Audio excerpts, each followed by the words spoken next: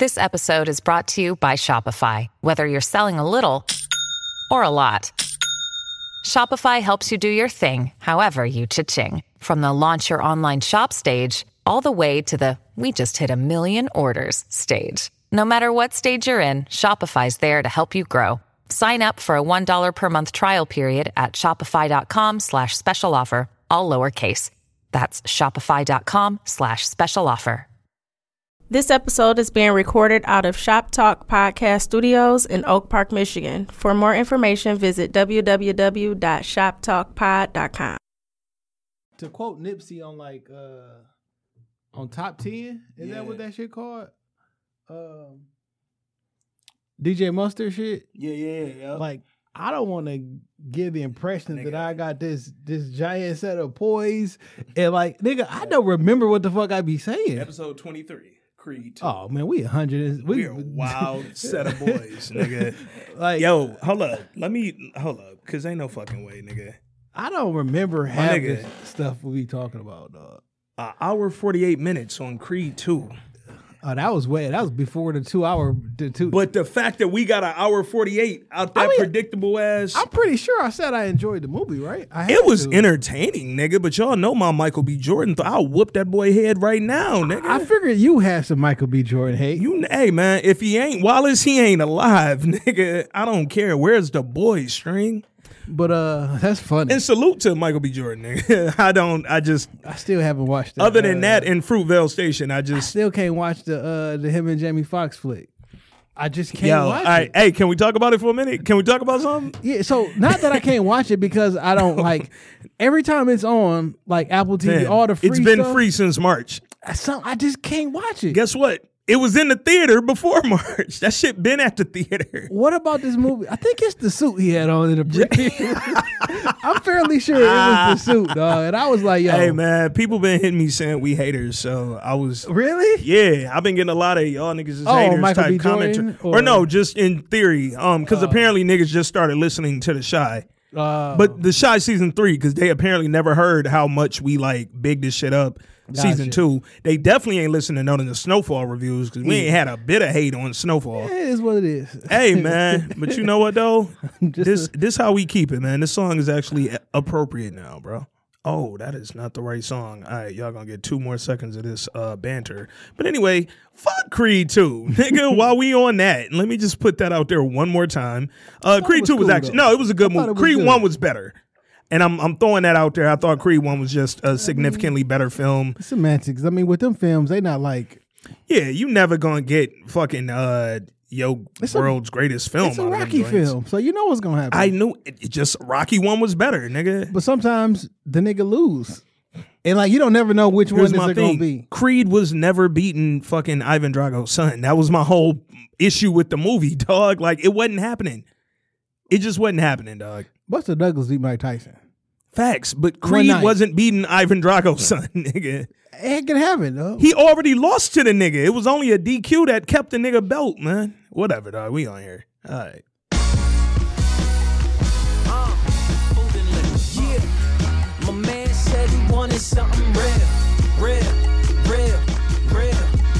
Yeah, something he could recognize, something he could feel.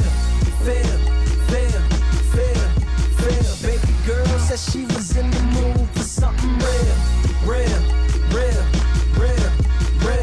Something that could make her move, something she could feel.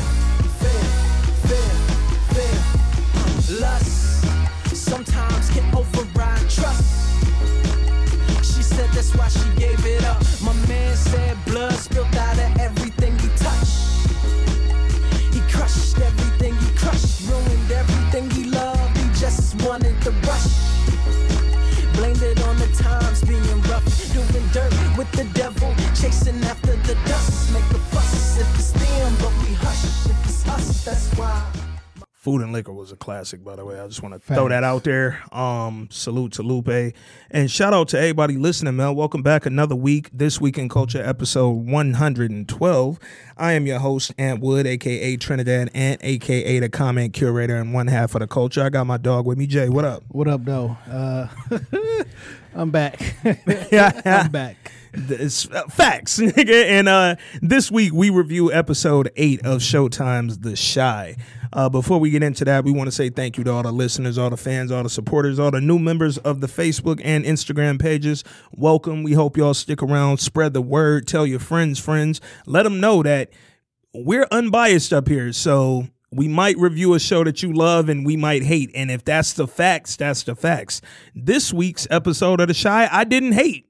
So it ain't going to be a ton of hate coming from me on this episode. I got some hate for the season.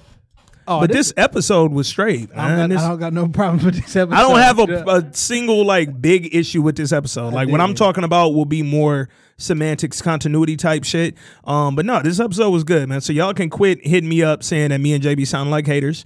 I done got a few of them texts. You can't make me like this shit though. Fam, and you can't. Yo, how about you make Lena go rewrite this shit and do this like she did season 1 and 2, and we wouldn't hate on it. But it ain't hate. It's my opinion, man. That's what we do. You gonna get these fucking jokes. You're definitely gonna get the jokes, man.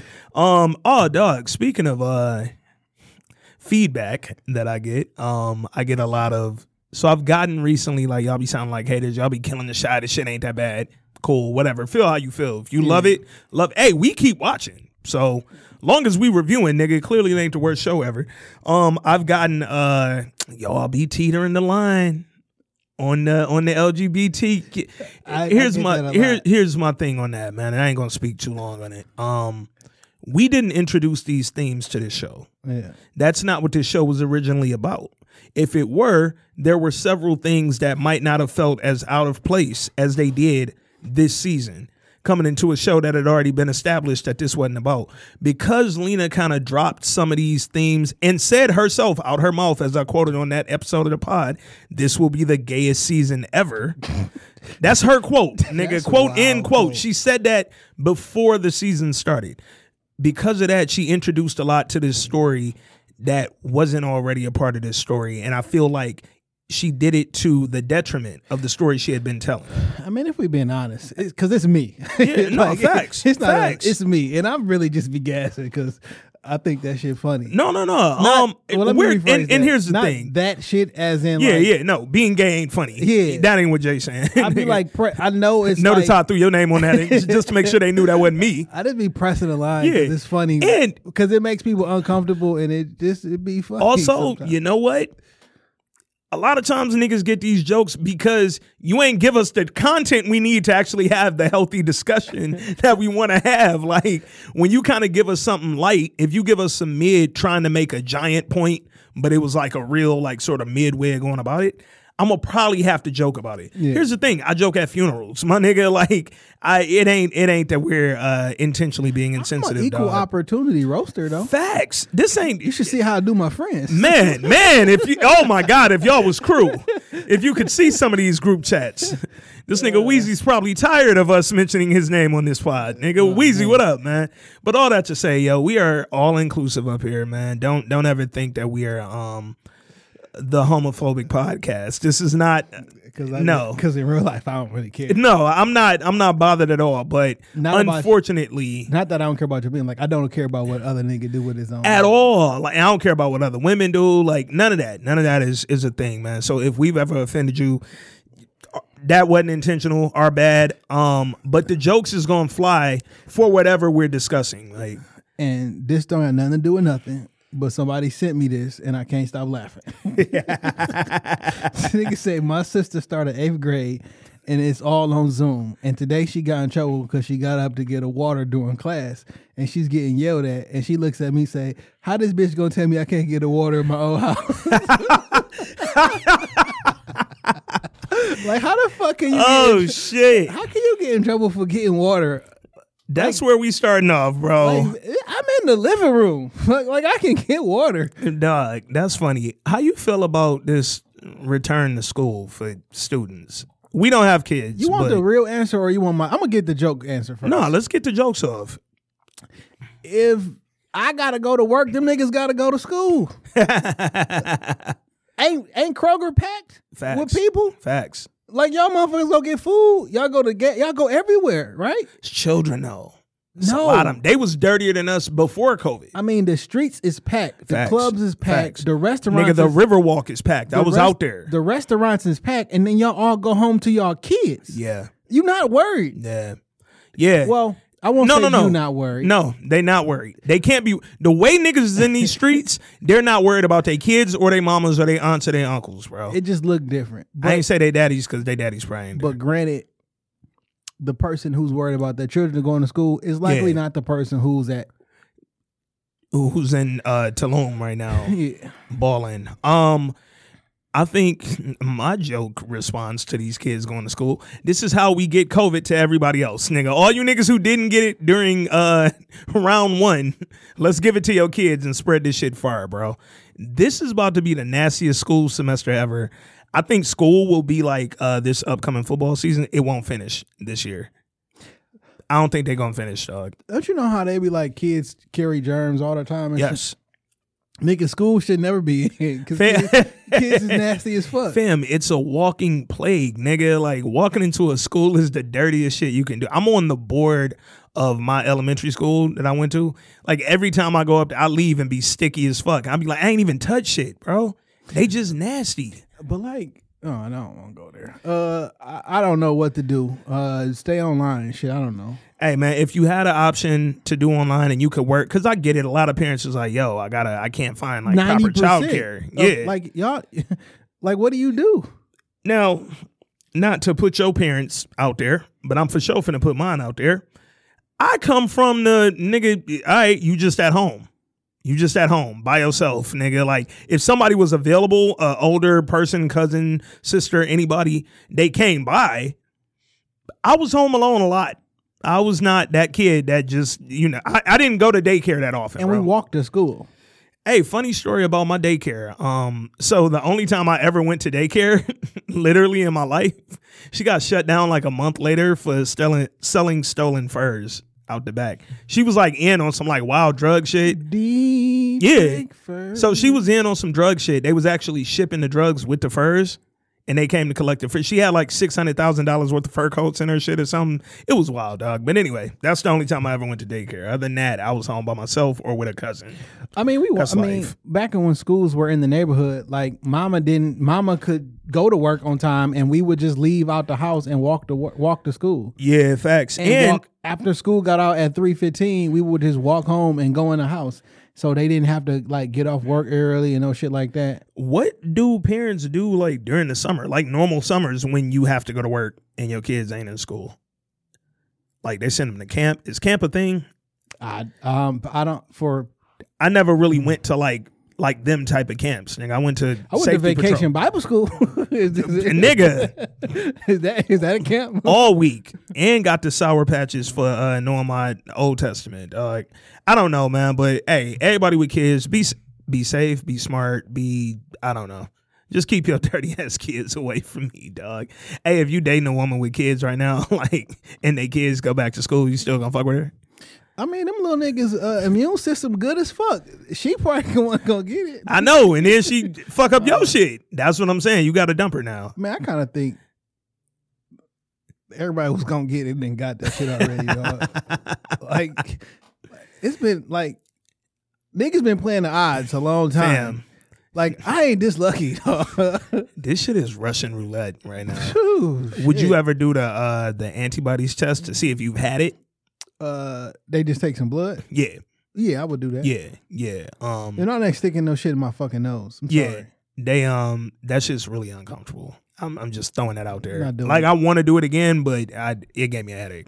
Like, I remember before this shit kicked off, like I was watching a bunch of different tests they have, and like, it's other ways that you can do that shit and get the information back quicker. Yeah. Like, without, like, family, you don't got to stick that shit all the way in my fucking nose. Yeah. They said the return on COVID test in New York now is 10 to 15 days. Nigga, it started out as a 3-day thing. Now you got to wait 2 weeks. Nigga, I was clear when I tested, but now I got it, and now I think I'm good. Yeah. That's what Keisha Lance Bottoms down in Atlanta, that's what she said. Like, yo, by the time I got my results, I'm pretty sure I gave it to my husband and my children because it took so long. I think she said it took her like 11 days or some shit.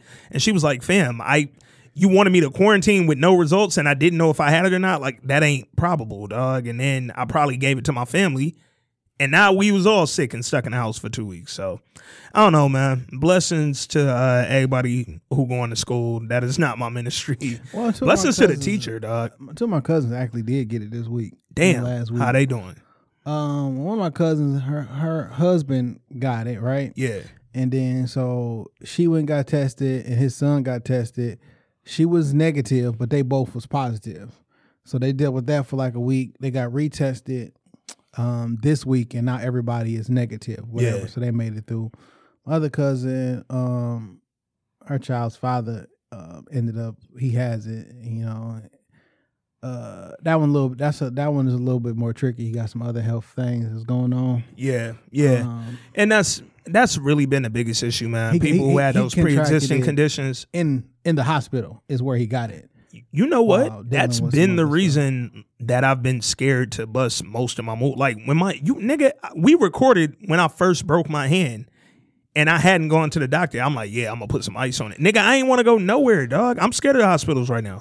Speaking of hospitals, man, shouts out to my brother Dame going wild. Dame, what's good, baby? Prayers to him. You know, he's chilling for a couple minutes. Yeah. A couple moments. He'll be home soon. Hey, man, Dame. I already told you, dog. 40 on deck. He already know, nigga. When he good. Probably not a good idea. No. When he good. When he good. He still don't need it. No. Probably not. But fuck that, nigga. I'ma drink it. Either way, man. Shout out to Dame, man. Yeah. Get some rest, my boy. We'll see you back in a minute.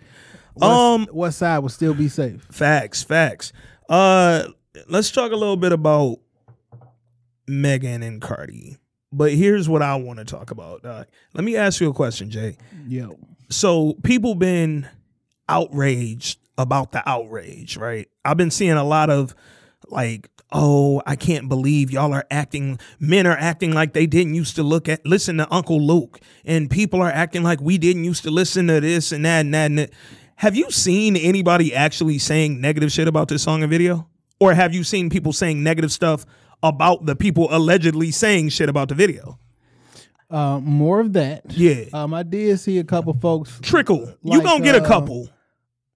Like it's a weird bag. Yeah. And not weird for it's interesting, right? Yeah. Because I have been seeing people like, yo, like the song is really explicit. Extremely. Right. Extremely. And you listen to it differently as an adult. Yeah, than you did as an adolescent. When you was Lil' Kim, Foxy Brown era. Yeah. So I see a lot of people saying, man, y'all hypocrites because y'all listen to Uncle Luke. Y'all listen to Tip Drill, the whole 9 yards. Well, Tip Drill came out in 2003. Facts. I was 21 years old in 2003. Facts. I'm 38 years old. Yeah. Like, you're not a hypocrite if you change your mind from when you was an adolescent. You're not a hypocrite if you grow up. Facts. You know what I'm saying? Yeah. So it's a weird kind of thing because it's like, yo, this shit is just entertainment, the whole 9 yards. Yeah. But then it's like some of the people who are championing the song, because it's music. It's like sometimes like fam, it's not that serious, but then other times I be like, I get what you're saying. Yeah. It's like, yo, y'all used to make think pieces about men saying this about women, but now that you're saying it about yourself, if I say something, it's like, yo, I'm a feminist, I'm a woman, I am woman. Like, it's a weird. I get all those arguments. My issue is I haven't seen the level of outrage about the content of the video and the song that I've seen the people outraged about that shit. I'm like, fam, I'm seeing more of you niggas tell us we're hypocrites and we're this, then I'm actually seeing the niggas make them hypocritical statements, dog. Like, have I seen some? Sure, I've seen a couple. You know what's so funny? It's like I seen it getting dragged on Twitter because he was like they should respect themselves more or something like that. It was like, how fucking dare you? I'm like, I mean, like, is he taking like he getting dragged? Yeah, that's like saying, and you know what though? I get it. All this shit, because I get everything, right? All this shit, yo, put on some clothes is akin to, hey, men, pull your pants up. It's the same shit where it's like, yeah, nigga, should I be able to sag if I feel like sagging? Sure, in a perfect world, yeah, that's not an issue. But could somebody tell me that looks sloppy and I look a mess?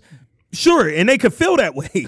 But if I'm sagging, I'm sagging. I'm about to start sagging, and as soon as somebody be like, you're a woman. Stop telling men what to do. Yo, I tried to pull that card before and got like cleaned up by like 11 additional women. Like she went and started tagging other women in this, and I was like, Hey, yo, come look at this nigga. but dog, it really was like that. And I don't even remember like whatever the topic was, but I was just telling her like, yo, as a man, you can't start your sentence with as a man.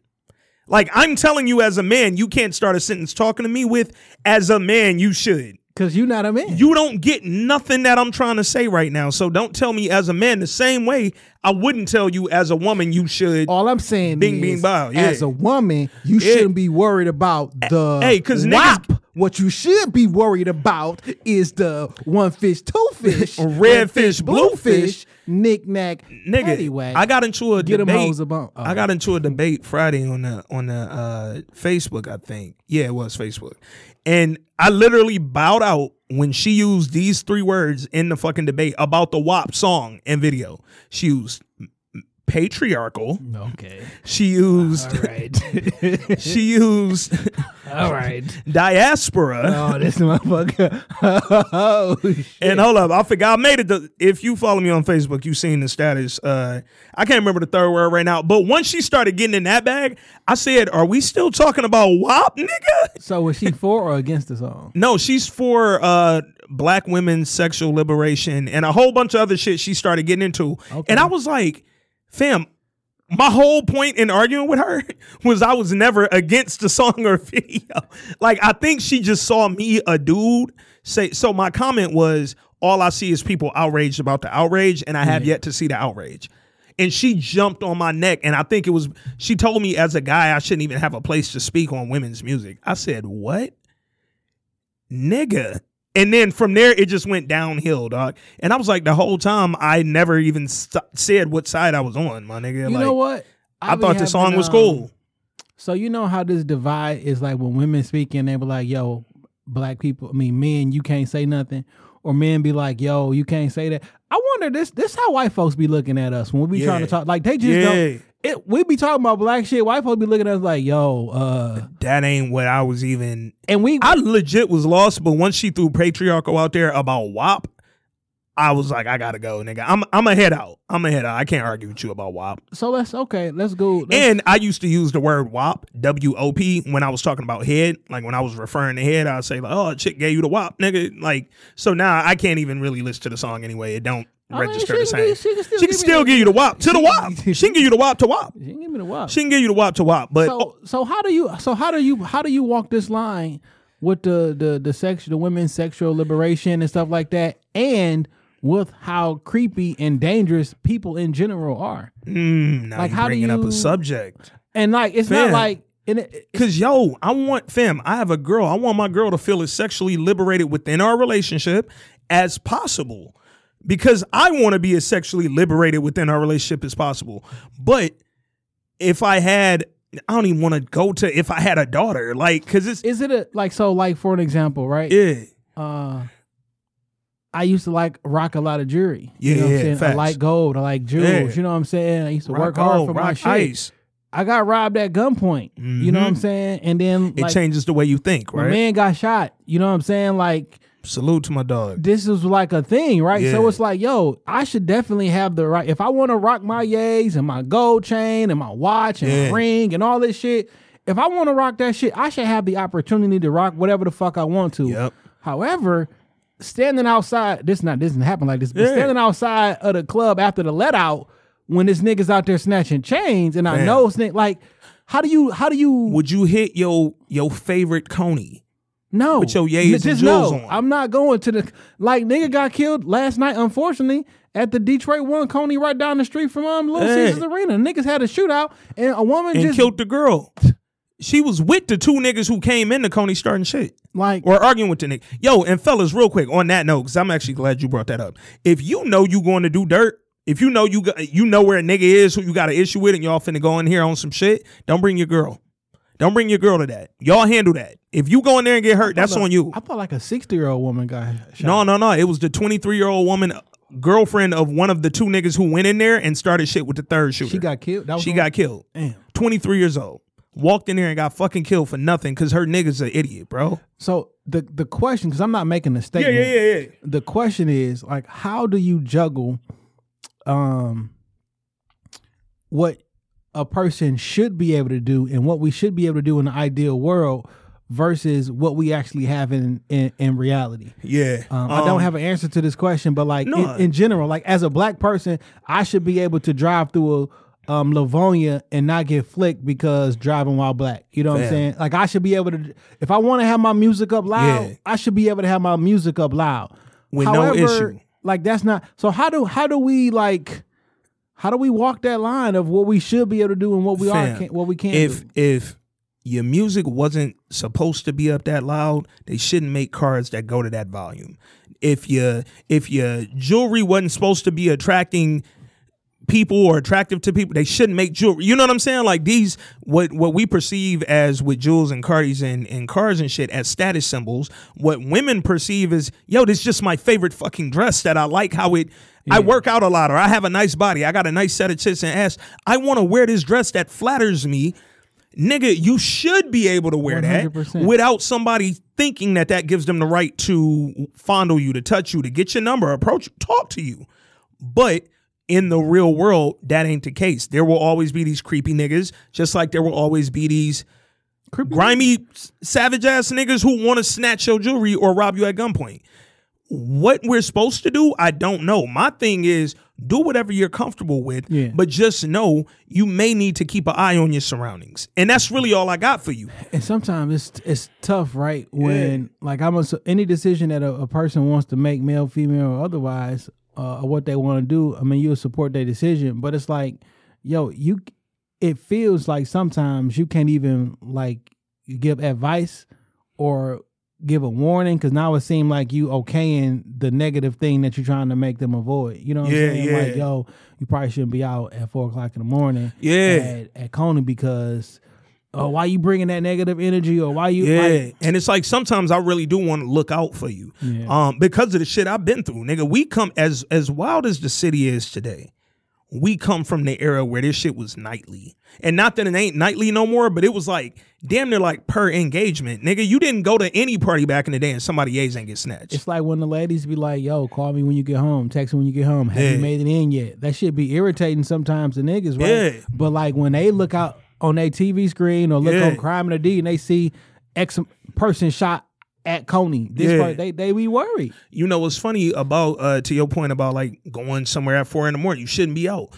So somebody wrote this, I don't even remember, that's sad, I don't remember which Coney murder this was, but somebody, or it wasn't a murder, it was a robbery. Somebody had got robbed at the... Do y'all know what Coney? I know y'all Detroit, like, it's a restaurant. Oh yeah, Coney Island. Pardon us for the non-Detroit listeners if you're not familiar with Coney. It's basically your all-stop shop restaurant. It's a 24-hour, I mean, for lack of a better term, 24-hour diner, but it got everything you want. Everybody from Detroit has a favorite Coney that they prefer, but because they 24-hour spots, a lot of them do turn into hot spots for crime. Like after that's just the club, a fact. After you know what I'm saying? Because now the people who are in there, because I work midnight, and I would be out and that's what getting food, going to lunch after 3 o'clock in the morning. And at one point, I was going to the Coney right here on 8 Mile Evergreen. Yeah.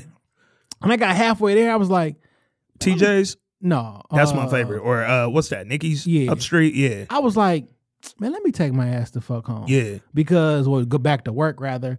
It's like, fucked up, some shit happened. It's gonna be like, why the nigga was off 4 o'clock in the morning? Niggas I worked the midnight shift. Fam, so that was literally the point I was about to bring up. Somebody a few months back got robbed at a Coney off 6 and Myers, right over by where I used to live.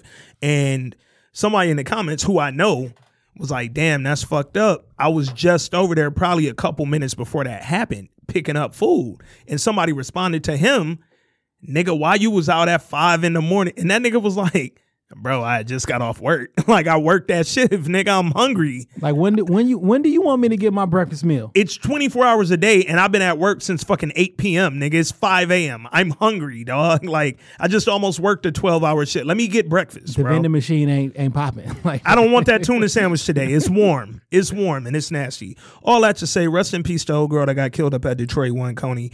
And again, fellas, if you out and you know you on the prowl looking for some action, dog, leave your lady out of that, man. She don't need to be around you, dog. That lady was a bystander in a shootout. She ain't had shit to do with, more than likely. So, and as far as Cardi and Meg, nigga, back to that, they could do what they want to, man. The song was cool. The video, it was Anaconda video all over again, but with two of them instead of Nicki. It'll be gone next week. And that's the thing, y'all. That's why I be mad at all the think pieces and all that shit. Because a week from now, y'all won't give a fuck, and y'all won't be listening to this song. That's just the era we live in now. This shit is here today, gone tomorrow. So one of my old bosses, or my old directors, she said she allowed her kids, her and her husband, allowed them to listen to whatever they want to in the house. Yeah. No matter what the music says. However, in order for them to listen to it in the house, they have to print off all the lyrics and read them aloud to her. So if they comfortable enough reading the lyrics out loud, then they can listen to it. And I'm like, I like that. You know, so if you want to be like, I got this wet ass. Like if if your 13-year-old is cool, is comfortable with a piece of paper in front of their mom and daddy and want to say wet ass pussy and this little thing in the back of my, you know what I'm saying? If you comfortable with that, yes, you can say it. She said, I want you to hit the little dangly thing in the back of my throat. She wrote this herself. I said, Cardi, you didn't. She definitely wrote this shit herself. But what rhyme with tonsil? She couldn't get that bar off, nigga. So, oh man. But salute. And again, I'm never here to police what women do sexually or what y'all be wearing. That ain't our business. So should women police how many when a man sleeps with a bunch of women? Should they stop telling a man what to do with his body? If you want to have sex with as many people as he wants to, is that wrong? No. Unless he consensual. Yeah. Oh, yeah, 100%. Everything we talking about right now is consensual, nigga. Gemma voice. You have my consent. That was just... You ever got consent? But hold on, I can't even say no. Legally, I can't say no. Yes, I have gotten consent. I've never been told verbally, word for word, you have my consent. If a girl was getting naked and said, you have my consent, as she was taking her shit off and just told you, take your shirt off. Like, would you bust out laughing? Because I will, nigga. Like, that's funny to me. 2020, man. Shit got changed. Nigga, but what's funny, though, even with them saying you have my consent, now I'm worried you set me up, nigga. Because now the fact you said that out loud Cameras like in here that, write it down. Write it and sign it and date it. Man. Oh, man. All right, we talked Meg, Cardi. Yo, imagine your daughter sitting down reading them lyrics to ask you if the song was cool. I punch her in her chest. Like I would not, but I'm just saying, shit. Figuratively. Yo, dog, I be thinking about like when it's topics like this, like it doesn't necessarily become more difficult to podcast, but I think more because it's like you trying not to offend. When I was riding in the car with my niece and my nephews, it was what's the Rihanna joint?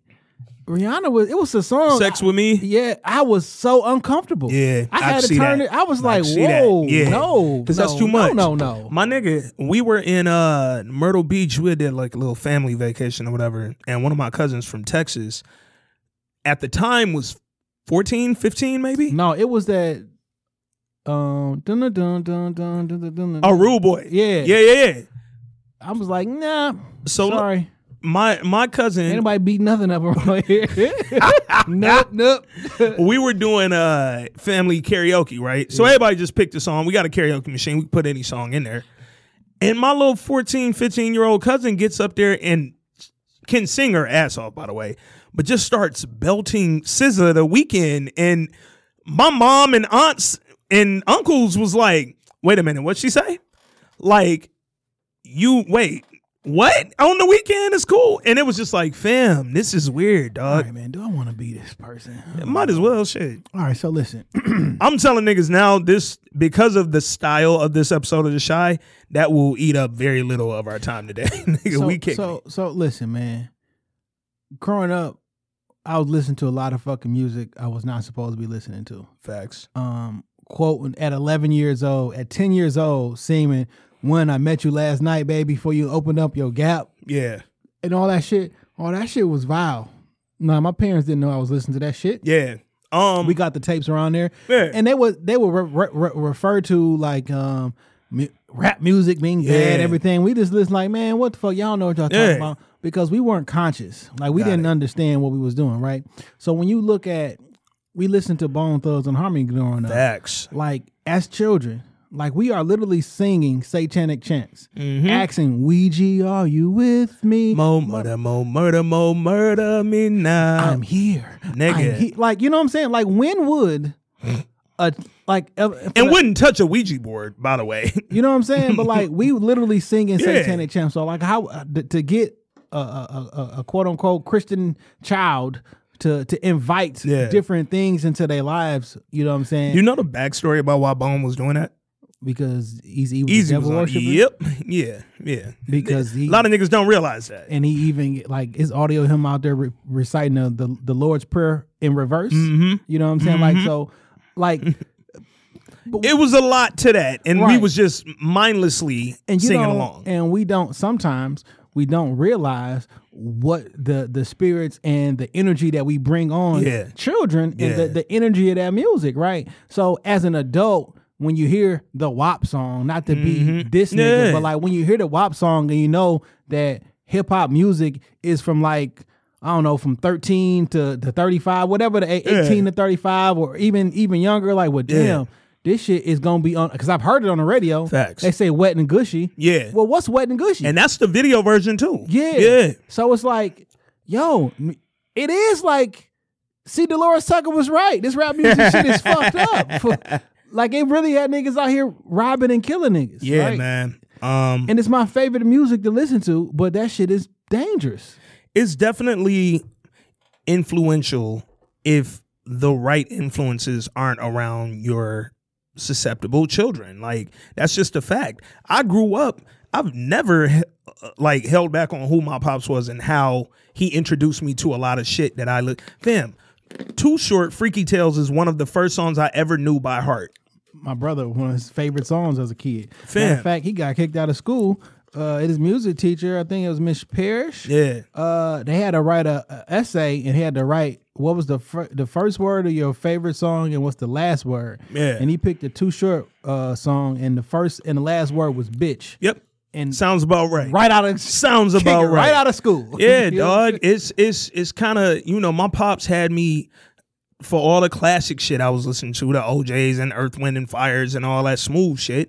Nigga, I was listening to Too Short and Snoop and Pac and Big and NWA. Fam, I literally, NWA, when that movie came out, Straight Outta Compton, everybody in my family said in our little family group chat, I know y'all taking Uncle Tony, Nick. Like, this was like a real part of my life. In the 80s, when my pops was in the height of his mayhem, that nigga thought he was Ice Cube. This nigga Tone had the Jerry curl with the fucking black cap and the beard and the scowl, nigga. My dad ain't smiled till he got out of prison, dog. So it's just like, you know, we grew up in that type of environment, but it doesn't have to influence your kid to go out there and wild out if you're there. So all that to say, nigga, just keep an eye on your kids if you have children who listen or have access to this shit.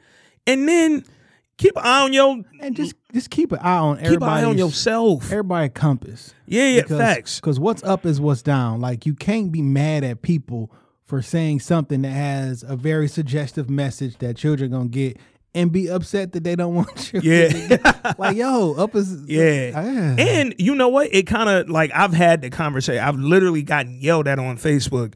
A few years ago, I said something like, yo, my child will know how to read a book before they know how to play with an iPad or an iPhone. That's me. I know I don't have children. I get it. My kid is definitely reading off the iPad first. Yeah. But no. I ain't even say read a book. I said my child will know how to speak before they know how to use an iPad. Because a lot of these niggas, if I'm being frank, it's a lot of kids who are not talking at their age level, dog. And it's because a lot of folks leave technology to raise their kids, nigga. Mm. And I get how technology can be impactful on raising your kid. But if you just leave it to them so they stay busy and you're not showing them how useful it can be, they ain't learning shit. But when I made that statement that I want my kids to be able to talk before they know how to use the iPhone, niggas lit me up, dog. Nigga, you ain't even got kid. And it was like, fam, but your 5-year-old doesn't really know how to use sentences yet. And that's an issue, my nigga. And a lot of that comes from the parent have to talk to the child. Yeah. You have to be involved in communication. And that's what I'm saying. Like, you can't, don't just hand it to them and say, whoo, all right, now he busy. I can go fucking sit down and drink some wine. Like, nigga, no. Teach them what they doing when they get the motherfucker. Yeah. Or let me show them, and I'll show them where the X videos link at, and we just get them all to the right start. But you know, we ain't got kids. We ain't got kids. All right, what else I got on the topic list? That was a good little rant, dog. Damn, 39. I didn't know. Yeah, no, that ate up a lot of, because some of this shit I got on here is bullshit, but ain't much really happened. Did you watch the Judas and Black Messiah trailer? I did, man. How you feel about that trailer, dog? I want to make sure we stay on the topic of entertainment, dog. How you feel about that trailer? I was shocked. Yeah. I did not know that they actually started shooting and filming this. I thought it was just... Fam, the stunt of that trailer was the end where that shit says, coming soon to theaters, nigga, near you. I was like, oh, y'all on some Judas and Black Messiah shit. Then I feel like they kind of pushed it up because there's a television show where someone else is going to be playing Fred Hampton. Yep. One of these networks is doing it. I'm thinking like, yo, why they doing that when this other movie about to come out? So I don't know, man. I thought it was really good. Yeah. Then I went to look at some old Fred Hampton clips because I like that shit. And Daniel Kaluuya, he grabbed that accent and he really...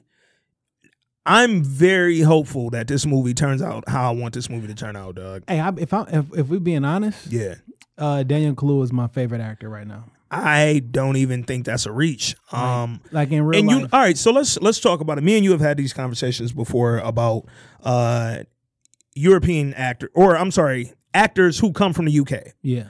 Who come over here, black actors who come to America and take on, quote, black roles. Yeah. In original stories, it's kind of hard to say that's a black role considering it's an original story, right? But in this movie, no, this is a black role. This is a black American from Chicago role. How do you feel about Daniel Kaluuya playing Fred Hampton in this movie? Because it's been a lot of... I don't feel no way. It's been a lot of shit. I think that's the dumbest shit ever. Fam, I hate that argument. I hate hate it. I think it's the dumbest shit ever. I get that we want more black American actors to get roles. Why do we want that? But here's my thing. Here's the other part. I want it because I want everybody black to fucking win. But my other part of it, as long as I'm getting the best actor, fam, I don't give a shit. Fam, you the customer. You look at the fucking product. You don't got no fucking say so on how that shit made. You know what I'm saying? Like, why we in like, fam? No, I don't care. Yeah, it's not that I don't care who gets the role, fam. Yeah. That's not your like. Do you like the product? Yeah, and that's my thing. Like, as long as we're getting the best fucking product. For instance, I said about Lena's character on The Chi, right? Camille Holloway or whatever. I said, man, I wonder how much more impactful this role would have been if she had gotten another actor instead of her. I don't think she's the best actor. Yeah. But she's had some lines, like toward the end of the speech she gave at the church. It got really potentially impactful toward the end of that speech. Problem was, she ain't deliver it. And when you don't deliver it, I don't feel it. And when you the producer and the actor and the director, ain't nobody like, yo, run that back because this shit was weak. No, I'm not telling you that because I'm not losing my part in whatever I do with The Chi. So it's fucked up because I know there's another actor who could have put. I'd rather see less of that than less UK actors and actresses coming over here and getting. What's a black role, nigga? Because they black. They black though. My point. We didn't corner the market on black. Yeah, no. Now you got to be black from America. And if we want to be 100, we got the less amount of black people from the quote unquote transatlantic slave trade. So yeah, I hated that trailer got interrupted by the conversation because I saw a lot of that. Because niggas are stupid. All the same niggas who was talking about outrage over WAP jumped out on that trailer and was like, "Oh, it looked good, but I really would have loved to see it." And it's like, what? And why? Why? No. So now there's somebody who come from Chicago to play there. What does that fucking mean? Now, what do you feel inside about that? Call me when they find more than 2 actors from Chicago to play in The Chi. So let me ask. So when you, I don't know if y'all know, if McNulty from The Wire, he's a British, he's a Brit, he's from the UK, playing a white Irish cop from Baltimore. Y'all don't find no niggas wasn't mad. Fam, do you know how many white Brits have played white American roles? Nigga. $1 billion, nigga. Fucking Walking Dead. What's the nigga name? Nigga, all of them. No. but Mike, I think that's his real name, dog. On the show. The black dude. That's what I'm trying to think. No, the lead character. Oh, you talking about Rick? Rick. That motherfucker got an accent. Yeah, I think he Australian. That shit blew my fucking mind. But no, what's the black dude with the staff? Yeah, he from fucking London, dog. Blew my mind too. Like that's what I'm saying. Like I've been seeing that nigga on TV for years, fam, in everything, and never British, in none of the shit he was in. That don't concern me at all, dog. Yeah, Daniel Kaluuya has killed everything he's been in since he came out. So how long you think this black shit gonna work for him? And when I don't say that in a negative way. Every role he's had, even in what was the movie in Chicago, Widows, has been centered around blackness. I wonder if like as an artist, because what he does is definitely art. Yeah. Is that the way he's going to choose to reflect his art? Yeah. You know what's funny? You remember when Queen and Slim came out? Now, he was in Sicario. Yeah. He just played like a detective and shit. And he was in facts. He was in there. Yeah. And he was in what's that fighting movie? It was like UFC fighters in there. It was like First Punch. It was, what the fuck was that shit called? First Strike or some shit like that. Okay. I'm about to bring it up. But other than that, his last 5 to 6 have been centered around black. Facts. All his bigger roles, nigga. From Black Panther to Get Out to Queen and Slim, Sicario, Widows, Skins, Kick-Ass. Yeah, all right. That's untitled Fred Hampton project. And then right below that, Judas and the Black Messiah. Bitch, it's titled. Change the fucking whatever, dog. All I know is Daniel Kaluuya has killed everything he's been a major character in. That's just a fact. Until niggas started hearing him speak in real life, y'all had no clue he wasn't British or he wasn't from America. Pardon me. I went down the rabbit hole, and I don't know. I watched a large amount of interviews that he's done. Yeah. In the UK with American folks, with people in the UK. I like this guy, dog. I rock with him heavy, bro. Imagine a nigga telling you, and this is me and you, so I know you'll feel this.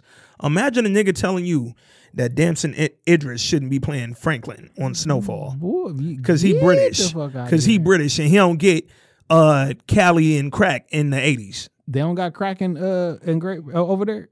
Fam.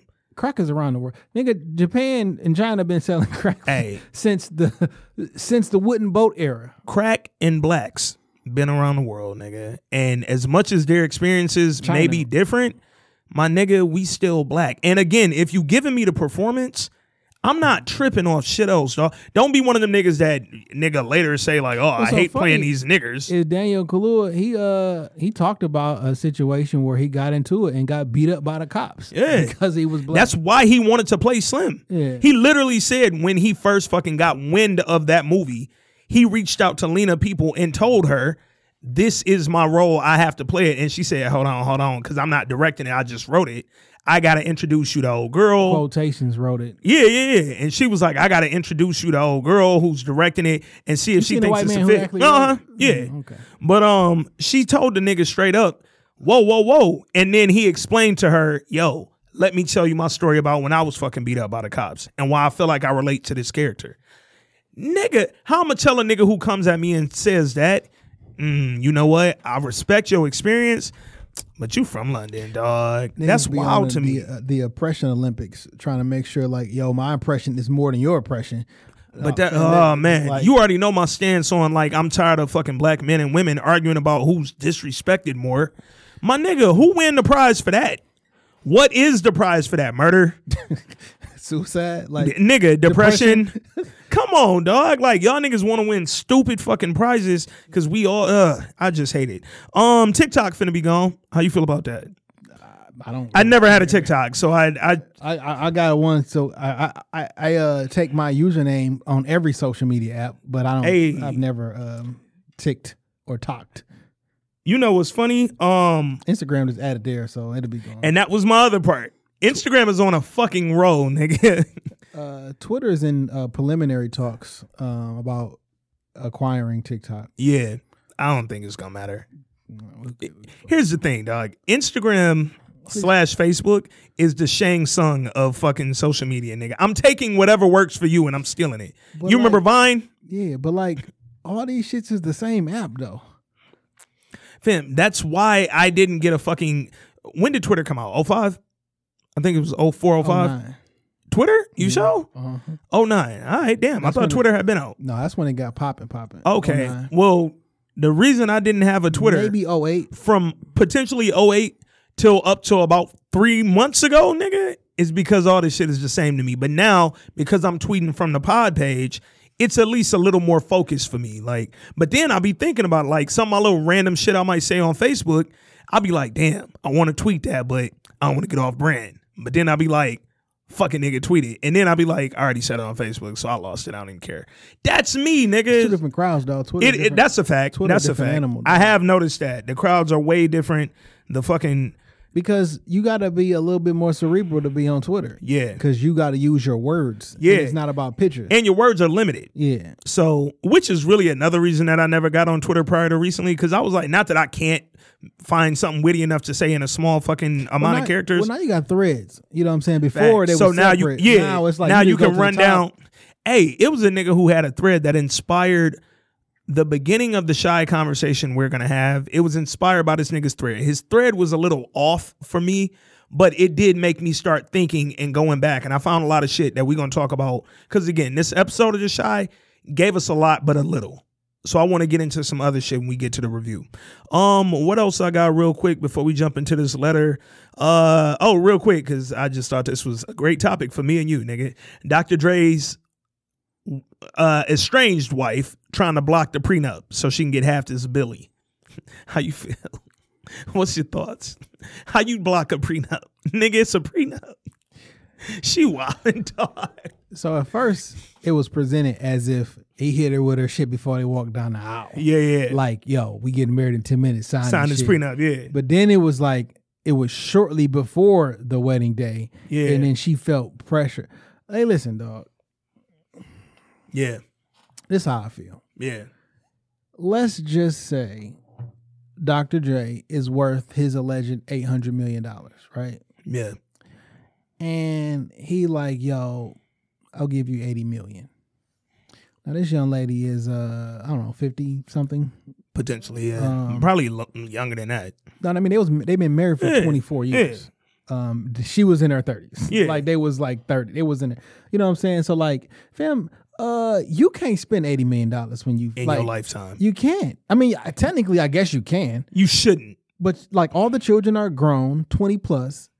Like, and then you're going to be by yourself. Y'all getting divorced. You don't have nobody else there to spend it. So the mentality is like, well, like in 1996, nigga, Dr. Dre was Dr. Dre. Yeah. Nigga, Pac had died already. Like, this was, Dr. Dre has been Dr. Dre. For a long time, bro. This isn't the type of profession where it's like, yo, I need you to be a certain type of way so we can go to these business meetings and these banquets. Like, nigga, this is rap music where we talk about, to quote Dr. Dre, 40s, blunts, and bitches. Facts.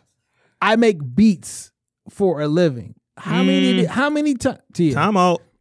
I smell an episode title, nigga. 40s, blunts, and WAP. Writing it. But like, how many times you hit the pad on the MPC? Man. Like, I get it. You can't leave nobody out there like stranded, no shit like that. But if I say, hypothetically, throw you $80 million, nigga, you can't even spend that. Yeah. Like, you can't spend that. So then it's not about a financial thing where like you leaving somebody out there. Now it's about getting even or being mad. I think I should have half just because. Fam, you can't spend $80 million. Like, what would you possibly spend $80 million on? The fact that I can, again, hypothetically offer you $80 to $100 million in our divorce, and you can say, no, I want more. I want $400 million. Like, huh? And half the properties. But it goes back to the convo we was having about Tracy Morgan and his wife saying, yeah, I want half your settlement money from an accident that almost killed you, that I wasn't even in the vehicle, wasn't near it, I wasn't on the tour, I wasn't doing nothing with you, but settlement money from that, and I also want sole ownership of our $14 million mansion. Huh? Like, find where that makes sense, dog, and where you're like deserving of that. It's wild, dog. It's wild. Dr. Dre wife is on some different shit right now. Blessings to them, because I know divorce is crazy after this many years, but nigga, no. Man, I had some knockdown, drag out conversations about this with family members and close friends, and I realized, because they were women, like, this was not, it wasn't a fair conversation for me to have, because you didn't come into this thing looking at anything with like logic, and everything was emotion. Yeah. I'm not saying that's like an all person thing. I'm talking about these two specific conversations. I'm like, well, how does that make sense though? Yeah. Like, how does it, because that's what it say. Okay, but you was different when the Mary and Kendu thing was going on, right? No one thought that he deserved half of what she had. No one thinks it to this day but me, nigga. Why? Because that's the fuck they signed up to do, nigga. If that's what you signed up to do. If anybody should get half, it's the nigga that was your manager, right? I mean, because there was a business relationship there. Is Dr. Dre's separated estranged wife his manager? I don't think so. Like, when you met me, you was a whole ass adult. You 30 plus. Like, this not, you wasn't like living on the street. We wasn't 16, 17 years old. Yeah, he ain't Pretty Womaner. Nigga, let's say we was together since you was 16. Yeah. At 50, if I give you 80 million, you're still good forever. If we got together that young and I was who Dr. Dre was, more than likely you probably never worked a day in your life. Ever. Not as an adult. You might have had a job when you were 16. Was she taking care of the kid? Let's be real. Fam. Like, someone's cleaning this house. We got drivers. We got people. Like, it's not the same. Nannies exist. It's not the same. Fam. And nannies exist and they get paid bread. Like, my friend is Vin Diesel's kid's nanny, or at least she used to be. She got a dog-ass crib in Malibu now, and now all of a sudden she a chef. Hey, because when you're getting that type of bread, Vin Diesel make a lot of fucking money. You aight, nigga, but she watched that nigga kids for like 8 years, dog, and it's like, I don't think I've even heard him talk about her talk about his wife. She got the kids all day. The wife don't. So it's like, yo, help me understand, dog. How the fuck do you all of a sudden deserve? I think I get caught up on the deserve. Especially when it's about a product that this shit did not exist before it came out of my brain. Like, I don't understand how, like, well, you may not understand how difficult it is to create and arrange music. Yeah. Like, unless you was in there helping me. Yeah. How do you deserve it? If you didn't create Beats by Dre headphones, nigga, I can't give you a part of what made me the $800 million man anyway. Fam, no. That's just a big no for me. Like, and that's, again, either way, if this were Mary and Kendu, and she said, "All right, Kendu, so I'm gonna give you $100 million," and he said, "No, I want 400." Peep this. Let's say Jay and Beyonce added up all of their assets. Yeah. And Beyonce ended up with $5 million. So let's just say Beyonce ended up with $15 million more in assets in Jay. Should she have to pay that nigga half? Should she get half since she's, you know what I'm saying? No. Like, I'm in there. That's the thing. Logically, you'll never get me to be able to understand why somebody should do. If they want to do it out of the kindness of their own fucking heart, go right ahead. But when niggas get into they should and supposed to, and the man, it be like, because it baffles me if you don't think you can live off $80 million. Fam, and if you don't think niggas turn into Latrell Sprewell, right? When a nigga tell you, yo, 120 mil, that's it? That's all y'all offering me? I got to feed my family. They can't eat off 120 mil. Bro, come on, Latrell. Come on. Yo, kids can eat off 10 mil, nigga. Like, we talking about 100, but he wanted a Kevin Garnett style contract. You ain't Kevin Garnett, Latrell. Sorry. Like, come on, bro. It's certain shit that I don't understand. When a nigga tell me, yo, well, she takes care of the kids or whatever, even if we not talking about niggas worth damn near $1 billion, yes, the woman taking care of the kids should absolutely still be able to take care of the kids if we get divorced. And I'm going to make sure that when our kids are old enough to take care of themselves, that don't ride. But even if they weren't, let's say they were younger kids. Okay, 80 million is enough to, fam, I don't have a kid. I know that. But I know that when I have a kid, I hope my kids are the most successful, popular, great, famous, go do whatever they want to do in their life. But neither one of them niggas will just fucking eat $80 million worth of shit. What's so I just know funny that. is like people who are alive today, Yeah. adults in professional careers making six figures, who did not grow up with $80 million, who live a nice, successful life, will explain to you why she can't make it off of $80 million. Like, nigga, look at you. You make six figures a year. Fam. Ain't nobody in your fucking family ever had 80 million, and you're just fine. What's funny is most of these six-figure making niggas, moms still live over there all fucking Puritan and whatever. So, but you stunting during the quarantine. You on a flight. And your mom's is at the crib in the hood and her grass brown. Nigga. Let's get into this BlackBerry letter, man. And I'm hype about it because it ain't about relationships. Y'all niggas be damn near about to get me in trouble out here. I don't want to argue with y'all. I just don't want to, man.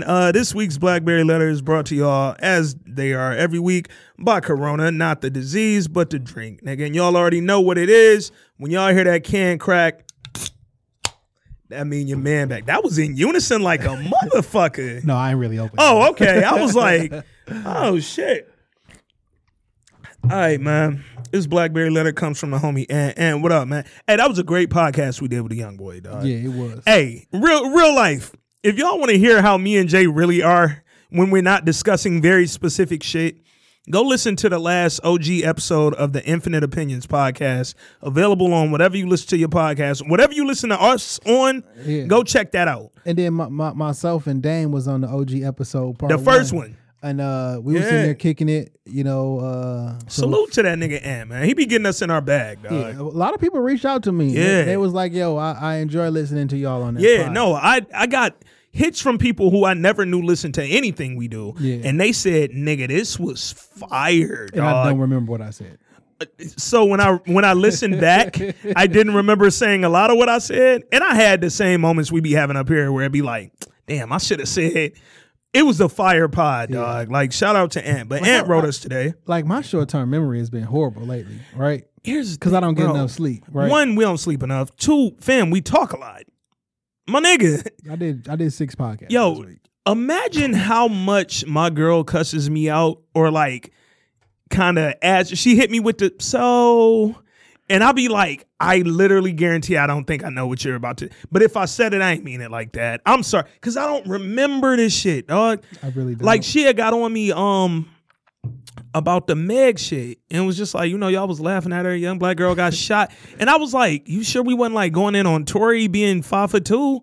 She was like, nah, you said something about Meg. And I was like, a joke? She was like, yeah. And I'm like, you know how many niggas I know in my personal life that got shot though? hey. Like, why is it okay for men to get? I'm not going down this road. And I ain't even, but my whole point, I didn't remember I don't. what I said. And I'm just like, yo, you would know better than me. But So time out, because I got that feedback too.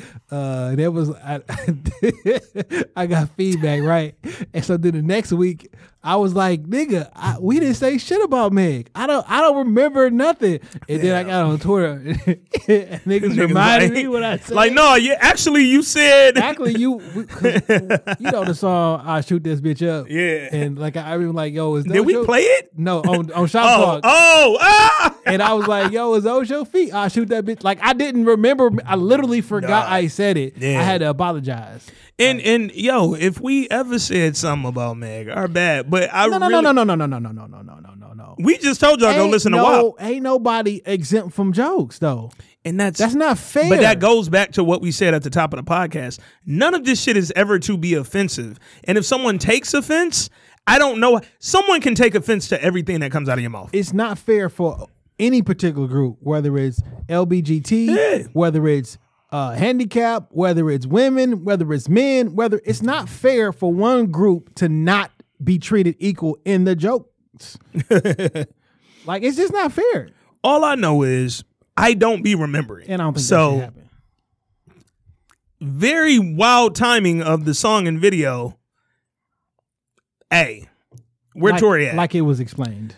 I got my quarantine radio hoodie in the backseat of my car. So I don't know what happened to Tory. I don't know what happened to Meg. I don't know where it was like Kylie kicked them out the party. And then they was like, Meg was ready to lead the party. And Tory said, bitch, we ain't going nowhere. And bow, shot her in the foot. And I was just like, yo, this whole shit sounds so wild. I don't know, nigga. Then when they said she got shot in both feet, I was like, God damn, who aiming at feet? It was just wild. The whole shit was wild. The police don't believe it. The police ain't charged nobody with it. Everybody in the world believes this shit except the police. Hey, and guess what? The LAPD, them niggas is not trying to not lock up niggas. So Tory would 100% be under the jail if he shot her in the feet twice. They don't need a cooperating witness to charge somebody with shooting someone. But hey, if they had one, her girl was in the car. So, or if they needed one, pardon me, her girl was there. If me and you is in this room and you get shot, if you don't say I did it, I'm still getting arrested, fam. Yeah, because you're the only other person here. It don't fucking matter, fam. All I know is 2 weeks later, you got a #1 song. So, hey, man. Wop. Even if she got shot, it worked. Nigga. She was on live and shit. And asking questions, Yeah. answering questions. Yeah. They was like, yo, how it feel when you got shot? She was like, I felt sad. I felt confused. I didn't do nothing. So, Jay, me and you know a lot of people got shot before. Yeah. I've asked people how it felt when they got shot. First answer I typically get is, it's hot. But look, so then somebody was like, yo, you got shot in both feet and you ain't had no crutches? And she just kept going. It's a valid question, though. And again, I don't know when they filmed the WAP video or nothing like that. Nah, fuck the video. She was just on live answering But questions. I'm like, again, hey. I'm like, yo. Like, I imagine being gotta- shot in both feet. you have a cane? Like, I imagine you might need some being shot in both feet. I ain't saying she ain't get shot, and I'm definitely not laughing at it if she did. Yeah. But I'm just saying it looks wild, and the timing looks wilder. we ain't never laughed at nobody getting shot. I don't know. I feel like niggas laugh at 50 getting shot 9 times all the time. I remember a couple years ago now, this white man was talking shit to a black woman in the car, in the parking lot, and this old black man came out and he shot Oh, he shot the nigga? Yeah. We laughed like a motherfucker. Fam, with that. somebody just reminded me the other day, and I forgot I said this, and when I listened back, it was fucking hilarious. I just made a joke about Jay fucking where DeJuan Sims was at. Like, and if you from Detroit, you know DeJuan Sims. It ain't shit funny. Did you see the video But last the joke week? was phenomenal, by the Of way. a girl, she was at the gas station, and the nigga ran up on her car talking shit. And and opened her door and shit? And then she shot the nigga. She came up, because, all right, first of all, That shit was fucking funny. fam, because she tried to pull off, and the nigga ran after her. So then she parked her car and said, all right, nigga, I'm about to pop your bitch ass. Okay, we can laugh at the girl shit, Like, nigga, nigga. but we can't. Wow. Blackberry letter, nigga. All right, dog. So Ant said, hey, what's up, She shot y'all? the shit out that nigga, dog. Nigga, I shot the sheriff. Hey, look. Oh, shit. This not funny, but that's what No, the she fuck shot you the get. shit out, dog. That nigga shot Don't chase no girl, nigga. And then he swung on her. And he wasn't expecting what to came. He wasn't expecting that shit. That nigga was on the ground like. But then he fell. That nigga's on the ground patting You himself. saw he grabbed that side like, he was, oh, shit.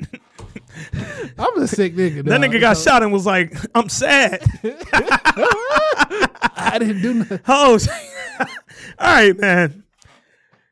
The nigga said, what's up, y'all? This Ant again. Oh, shit. In regards to career selection, I think there's an overemphasis on the narrative that if you aren't involved in STEM programs, science, technology, engineering, math, you can't survive in this economy or you can't live a prosperous life and achieve the American dream.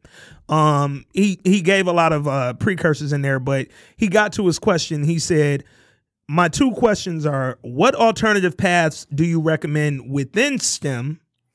And what alternative career paths do you recommend outside of STEM? So basically, nigga, if you STEM or if you not, how do you fucking make a living in this world, dog? No short answer, no long answer to that. Within STEM, it's still a lot you can do. You can become an analyst within whatever fucking field you work in, nigga. If you can literally be, it's quantitative, qualitative analyst, it's fucking competitive analysis, competitive intelligence analyst. Like, it's a billion different things that you can be within STEM. Nigga, I think saying STEM is so cliche nowadays. Yeah, it is. Niggas It is. be like, well, nigga, STEM program. STEM. Oh, Like- we have the greatest STEM program. And it's like, fam, you can literally be anything within that. You can do research. My nigga, one of the more successful people I know personally is a scientific researcher. and works for fucking P&G and lives in Cincy and is balling and is living life. I'll tell you something that's recession proof. Yeah.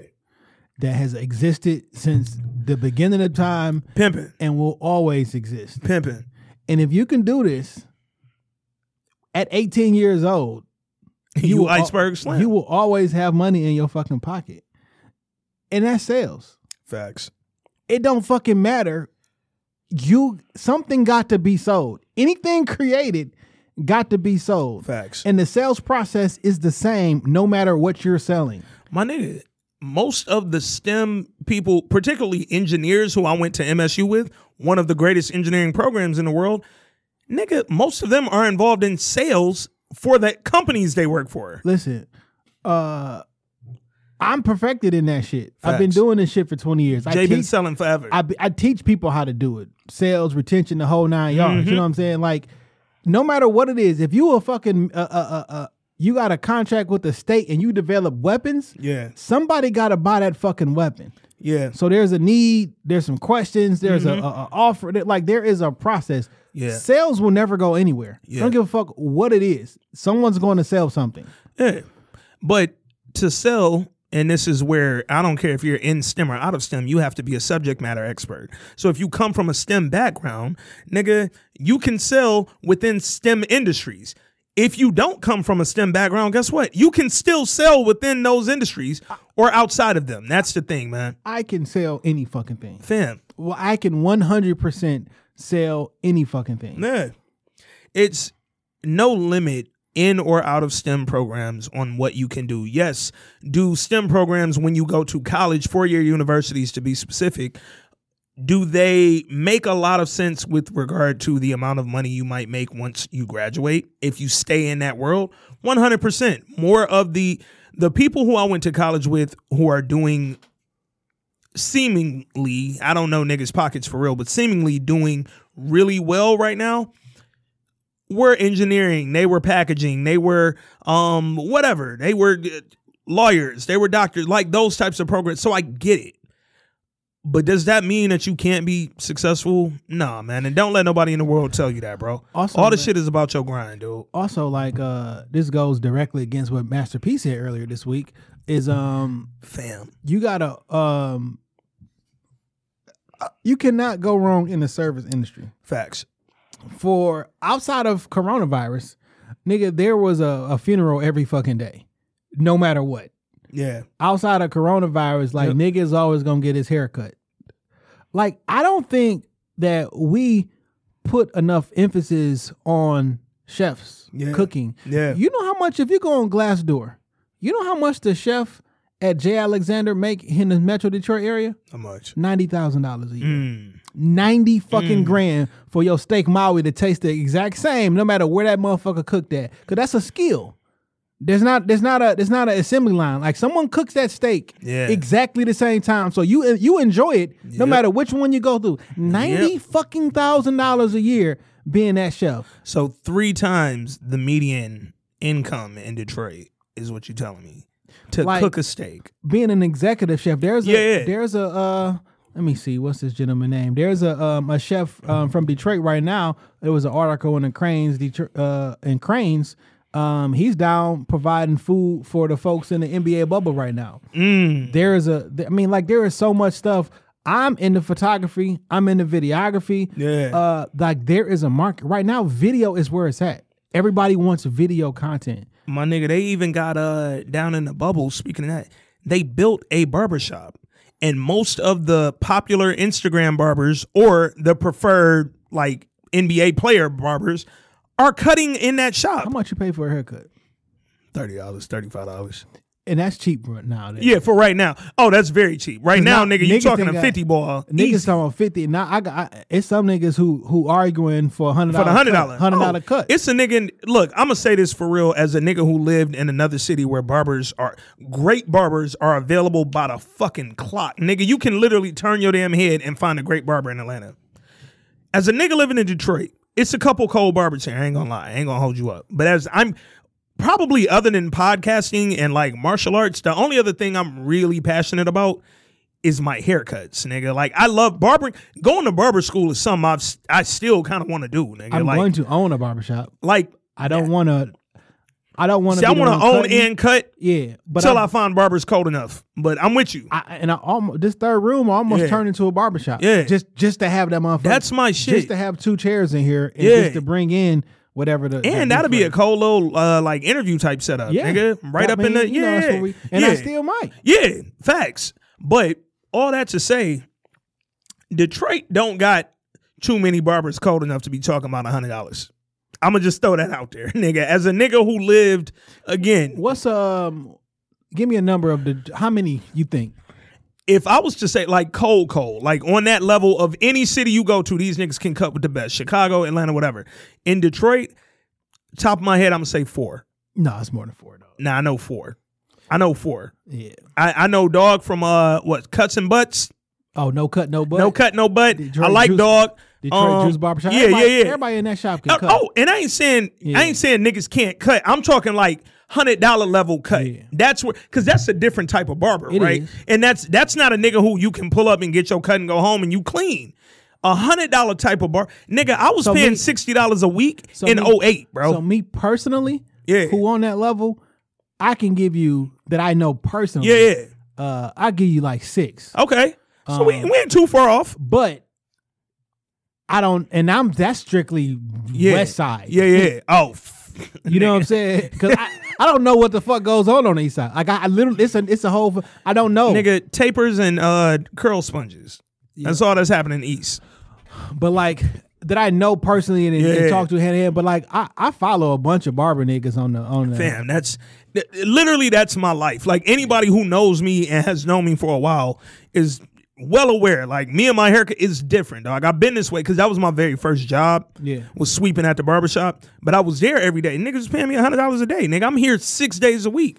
It became a thing, dog. Barbers are finally getting into their creative bag. Facts. They stepping up their value because if we being honest, in 20 years ago, 25 years ago, nigga, the cost of a haircut was damn near the same that it is now. Facts. It didn't went up like $5 maybe. Like that's one of the only markets. Like but they had to move it. They had to have the confidence to say nope. I'm changing the price. Because like when I was in high school and paying $15 for a cut, I didn't have a beard, mustache. You know what I'm saying? So it was real different. Life, fam. But that 25 in and 35, 40 now ain't that far off. It's not. In 25 years, the fucking everything that went up by now. No, the inflation in cutting hair is not as bad as you think. But again, I think inflation is one thing. Some of you niggas are tripping, thinking you're worth the price, Nick. But I think that's Instagram too. Like Instagram got a lot of niggas off they square. I know, like at Juice Barbershop, right? They set it up where we cut your hair by time. Yeah. You get 30 minute block, 30 minute cut, 45 minute block. Yeah. And I'm gonna spend this 30 minutes cutting your hair, and all these joints come with a hair wash. Yep. And like I forget, I watch Get Beamed, dude from Chicago. Like they put like a lot of work in they fucking haircuts. My man Terrell Anglin, that's his name. He got a spot right here on Southfield and 696. First off, his shop, he opened up his own shop within the last year and a half. Dope. The shit is cold and he's fire. Not just on regular cuts, nigga. I fucking he get busy. He get busy. I'll fucking draw I'll draw your mama face in the back of your head too. You know what I'm saying? Like he's super duper. And that's get busy. So what kind of got me on that shit? 2 of my barbers in Atlanta, my nigga Jig and my nigga Marcus Harvey, both of them went on to become like legends, nigga. Like, you know how Jalen Rose just had the dog ass haircut everybody was talking about on the gram and shit. Jalen had the wild little my taper cold moment. Nigga, the dude who cut his hair got the look from one of my old barbers. Like, he sent that nigga Jay, like, yo, nigga, cut Jalen shit for the bubble, whoop, whoop, whoop, whatever. And the nigga Jalen got cut by this nigga. But it's like, that's how cold my old barbers is. They passing niggas off. Like, yo, you cut his. Fibers in his cut, though. Oh, yeah. No. When you get under them lights, it look a little different than that iPhone flip camera selfie joint. Yeah. It just look a little different. But, and nigga, it's plenty of career. I know we kind of talked around a lot of shit. Shout out to the natural hair barbers. Man. My man on IG. That's Greg, a skill Greg in itself. Nice. Yo, Greg, what up? like natural hair barbers that's a lost They art still form. and Greg for a bald nigga, because I'm always like leery about bald niggas cutting my hair, nigga, because it's just like, what do you know? I need to know what you know. But no, Greg is nice. Greg is nice. Greg nice, nigga. Go follow my dog. Get your hair cut if you out in the fucking, if you can afford them. I don't know. My nigga, I don't know. I don't know if y'all niggas can afford my nigga Greg nice, but Niggas should be luxurious. yeah, dog. Them $100 cuts is different, nigga. But no, man. He not only focuses on your natural fucking hair. He ain't pushing lines back, nigga, and that's another thing. A lot of you barbers is pushing lines back, and we see it, nigga. If you tired of your barber pushing your line back, come to Detroit Juice Nigga, Barber. hey, but I see it on the fucking grow back. It's real clean that Friday, nigga, but by Monday morning, your fucking hairline looks stupid. So if you out in Cali or Vegas or something and you got $42,000, go see my nigga Greg Nice, man. Hey, man, let's get to the shy, bro. Yeah. So before we get into this week's episode, after we left, me and Jay always talk after the pod, and then we get in the car and still realize it was shit we ain't fucking mentioned on the pod. So I had a couple thoughts last week, again, inspired initially by this thread I seen, just talking about how like difficult this season has been. But then it got me into my bag, and I started thinking of shit that was like real problematic about this season. Like, we're not hating for the sake of hating. We're really pointing out like gross fucking mishaps and errors in the script and in the story being told. So one thing I thought about, it's no gang activity on the shy right now.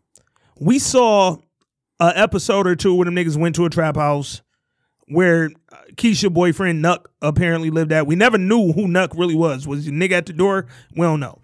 But when I say gang activity, I'm saying, think about season 1.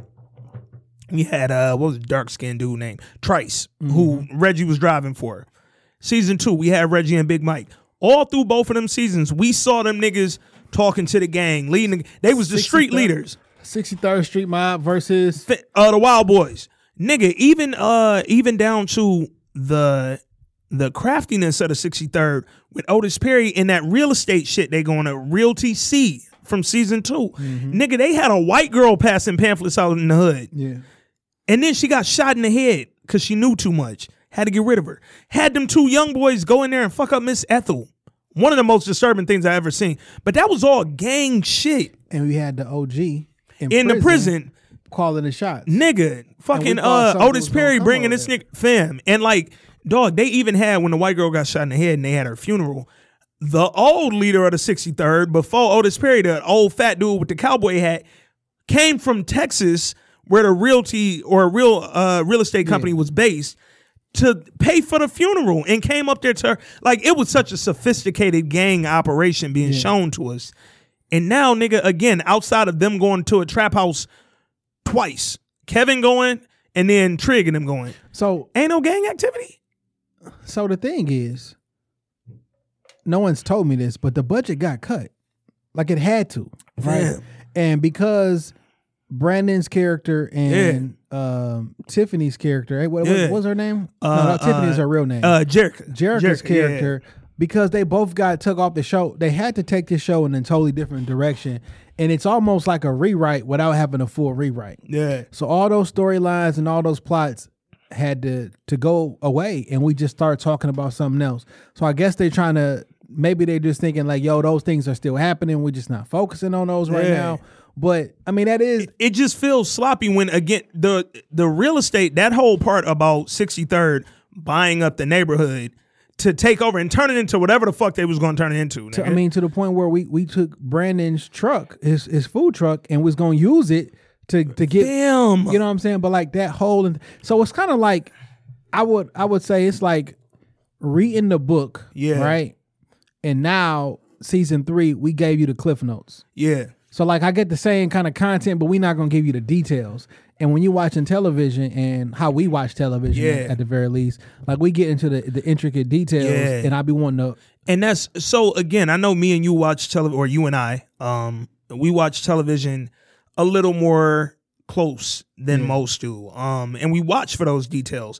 Niggas was telling me last week when I noticed that Ronnie went through a different fence in the backyard, then the kidnapper Omari drove through. He didn't get out, open the fence. He just drove. Fam, up. it was a different color, nigga. Like, it was a completely different gate. And niggas was like, yo, Ant, you're crazy for finding that. But that's how we watch shows, bro. Like, fam, I had to bust through the gate, a single door to get in there. He drove his entire car through and never got out. There was nothing there. It opened up like it was a garage. That's how it looked. Like he was like coming to an electric fence, nigga. But anyway, the level of detail that they had given us before makes shit like how we keep asking, why is everybody calling Otis Perry Doodah? Nigga, that's that nigga's street name. Like, niggas ain't supposed to know. The news calling him Doodah. Fam, can we get a background on how did his street rep come? How did he become 63rd, but also be the smart nigga who never really had to like do dirt? Like, he run it, because clearly, nigga, you ain't just fucking get to Perry's Pizza level from 63rd without, just like the dude who did the real estate shit who's in Texas. He ain't just get down there and say, all right, fuck this gang shit.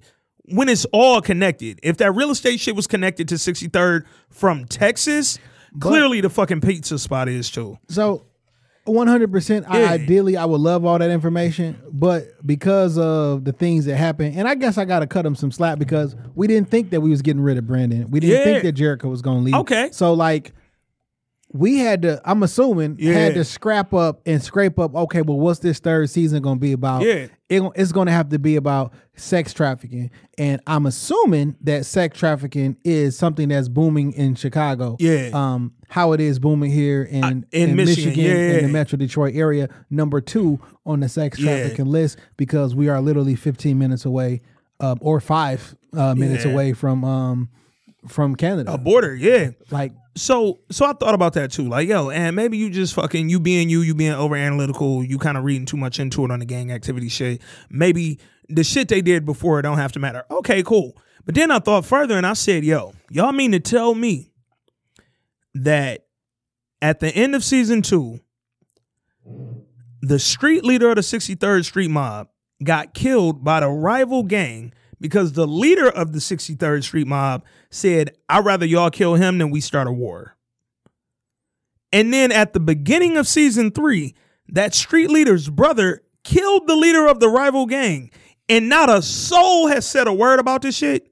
Ain't no beefed up. Well, granted, old boy didn't tell nobody who he was meeting with. Facts. But the fact he got killed, and the only nigga who he might, if the Wild Boys didn't know shit else, they know. We were just beefing with. We was beefing with them, but Otis Perry gave us the okay to kill that nigga Reggie. And now our leader end up dead. And whether they knew that gave him the okay, because that was probably some. Yeah, that could have been above board. Yeah, because I'm not asking you for permission to get back. We just gonna get back. Yeah, we know what's going on. Yeah, but like, so from the Wild Boys is okay. We just killed one of their lieutenants. And then our leader died. Oh, we got to get retribution. Fam, not a soul has said something. Fam, that shit bothered. Because it's, again, I'm thinking realistic based on the shot that they've given me. But you can't go that route, though.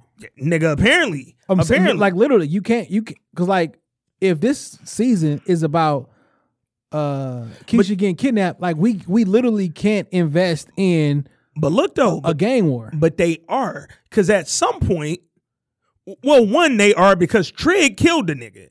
So, yeah, this might not be investing or time to invest in a gang war, but the fact you created this nigga's brother out of nowhere, we've never heard of this motherfucker. You created a whole new character to kill the leader of this gang, and then nobody's saying shit. Which didn't have to happen, by the way. Fam, he don't even care about like what? It's just really like wild shit. I mean, bro. The scene where it didn't lead to nothing. Y'all could have just met up, because then you did that shit and he killed the Wild Boys nigga. But then you said, "But I'm not gonna kill you, dude. I'm gonna come get my brother. See you in court, huh? Why don't you just kill him and then pick him up and then get your brother and y'all go back to Kankakee and this shit's over in episode 1. All right, cool. So then I had some other shit I wanted to talk about. The Chi has become it. You noticed it, but now it's problematic after Miss Ethel dying last week. Why won't they fucking give any explanation or acknowledgement to anybody who leaves the show? Nigga, Miss Ethel died. Miss Ethel literally didn't have to die. There was no reason for her to die. Me and you talked about, fam, they never even needed to bring her back. She was gone the first 4 episodes. We wondered where she was at, But nobody ever thought like she had to die though. Well, let me. She didn't have to die on the show. She didn't. They could have said she's in a nursing home and we never had to see her again. They could have gone that route and we'd have been all right. But then we'd have been like Ronnie would go see his grandma. They need, but she never had to die. Was my point though. Like, because even him going to see her grandma, what was the purpose of her dying? She didn't have to get beat the fuck up. If we gonna, she didn't have to get beat the fuck up either. We didn't feel that way during that time because it was something different. If anything, but it didn't lead to nothing. She can die in a nursing home because she's old and she got dementia and all the other shit. All that's that. Okay. If it's on some real shit, like she didn't really have to get beat the fuck up. Facts, but they ain't have to kill her off. That's my point. Well, and then I thought about it, nigga. They ain't have to kill Reggie off. They ain't have to kill Brandon off. We know why they did certain shit, but they didn't have to. But then I thought about it. It ain't even about the niggas they killing off, bro. They just pretending Jerica never existed. The fucking first wife that Nina was with, they pretending never existed, and it's like. Hold up, Detective Toussaint, Detective Cruz, they just never and it's like, dog, it's a certain point where you're insulting my intelligence as a viewer, my nigga. I want to know why not a single detective investigated Keisha's disappearance. That don't make sense to me, dog. And that's whether I was a fan of season 1 and 2 or I'm a newbie on season 3. Niggas had a patrolman out there, fam. With a notepad. Fam. One time on day 3. And then she said, oh, she ain't even been gone. When my daughter was missing for 42 hours, she came. I found out she was with her boyfriend. And that was it. They never seen another cop. Fam, when the ambulance came to get Keisha and Ronnie, it was all EMS trucks. There was not a cop out there, bro. This shit is just weird to me. But the fact y'all had not one, but 2 detectives on the street who was involved in everybody's life that we talking about on the show currently. Nigga. It's the budget, man.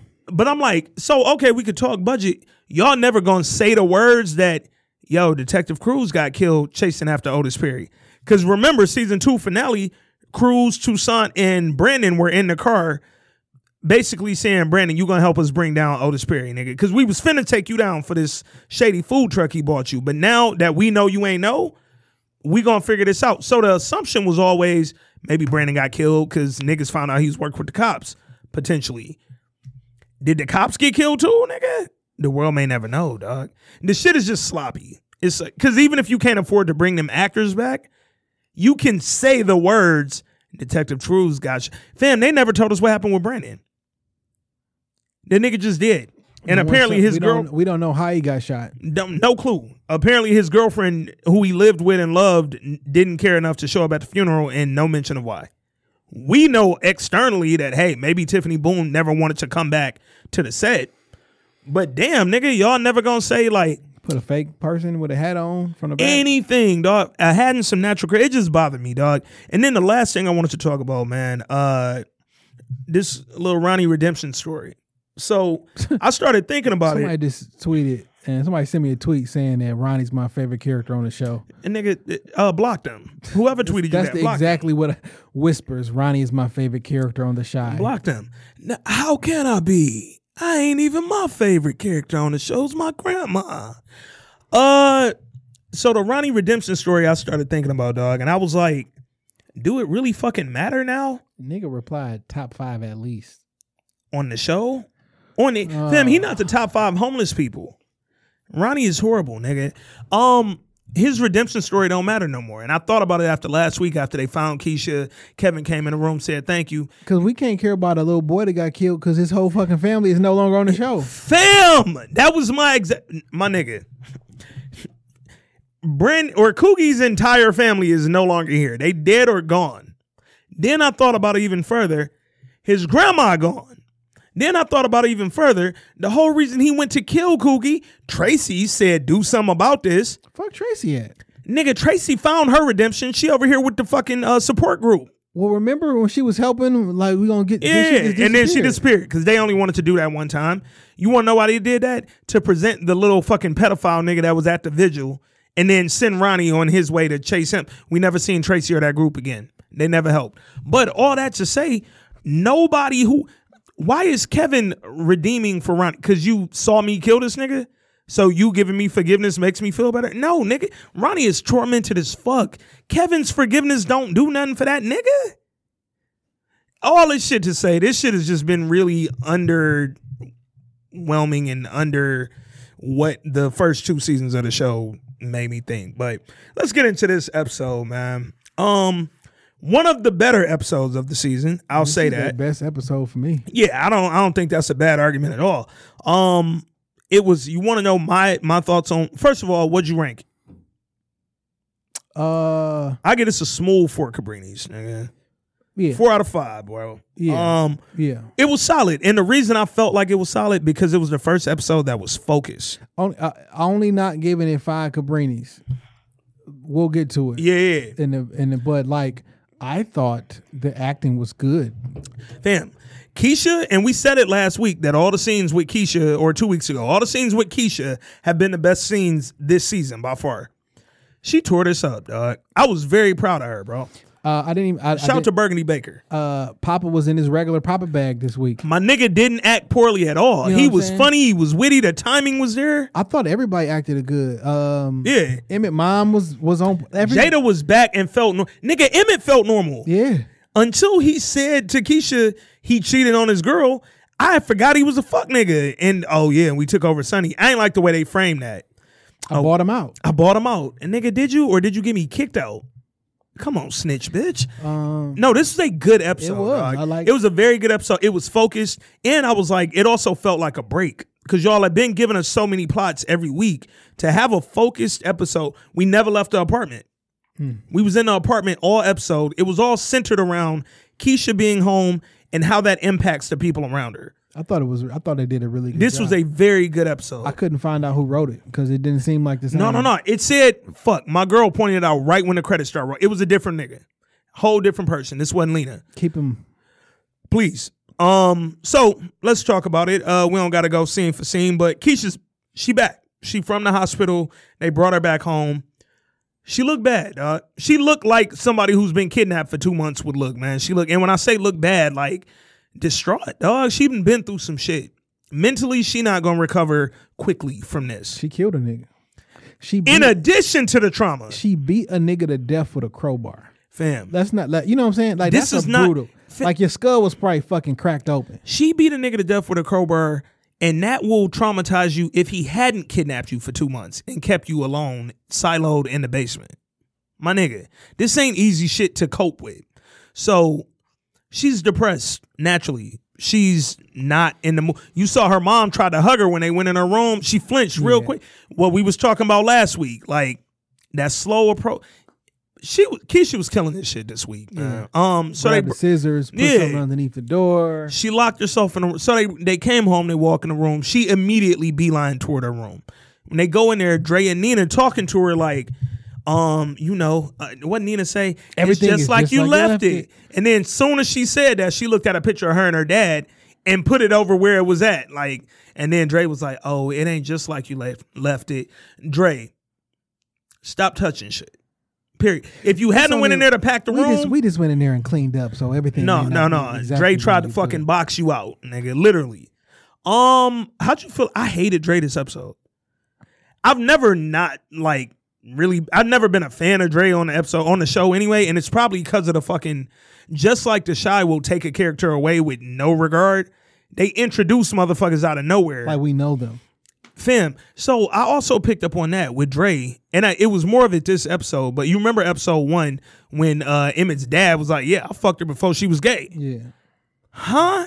But then I noticed throughout the season when I started thinking about it, Papa always referenced, I ain't trying to get on Miss Dre bad side. I don't want to piss Dre off. And it's like, huh? Like I get it. What they trying to do was like, yo, we gonna introduce them and just not address it, act like it is, because it'll be very intentional if we start explaining where this person is, so they gonna act like it is. Like it's one of those things you probably damned if you do, damned if you don't, but it's still noticeable. Well, where I feel like it stands out like a sore thumb is when they tried to, or stood out like a sore thumb, is when they tried to introduce the conflict between her and Keisha not liking her. Like, yeah, we never saw it. It felt weird, dog. And I was like, do she not like her because the mom got divorced from the other lady and she liked her? Do she not like her because she's trying to be the man and Keisha had a dad and her dad died? Like, what was the issue? But we never saw that explained. It was just kind of whatever. So anyway, they go in the room. Keisha say, I don't want no food. I don't want shit to eat. I don't want nothing. Dre talking about ordering a pizza. Nah, fam, I don't want no pizza, nigga. Hungry Howie's who, nigga, get out. And then when they leave, like Jay said, she threw the chair under the doorknob, grabbed some scissors, and sat there with the scissors in her hand, ready to stab a nigga. She's fucked up, bro. Yeah. This shit is very tragic, dog. And I think that's the part when like these folks come up kidnapped and all that, and then they get found alive that nobody continues to think about. We be, oh, it's such a blessing. She ain't died. Yes, that's a blessing, but my nigga, she's traumatized permanently. All right, let me find this. Let me find this so I can explain it. And I was like, yo, I feel this way 100%. Mm-hmm. It say, I don't like when people go missing and then they find them and they just be like, thank y'all, we find him or her. Like, where the fuck was they at? Yeah. No, real life, though. Like, I be wanting to know, like, yo. One, because, nigga, I might be over there, too. I would like to not be if I know where they at. But two, more importantly, who the fuck was they with? Who took them? What happened? Was it a kidnapping or was they, like, give me more information. Because I invested my emotions. Fam, and that's the thing. Like, yo, if she had not gotten kidnapped and her mom just came home that Monday and said, where the fuck is Keisha? She was with Nuck. But if her mom came home and Kevin wouldn't say she with Nuck, and her mama said, oh my God, she missing, and start posting on socials and going to Crime in the D and all, or Crime in the Shot.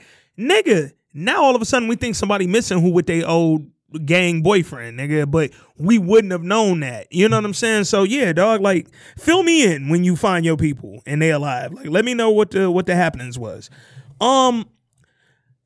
Let's talk about a minute. So Kevin, how you felt about Kevin this episode, bro?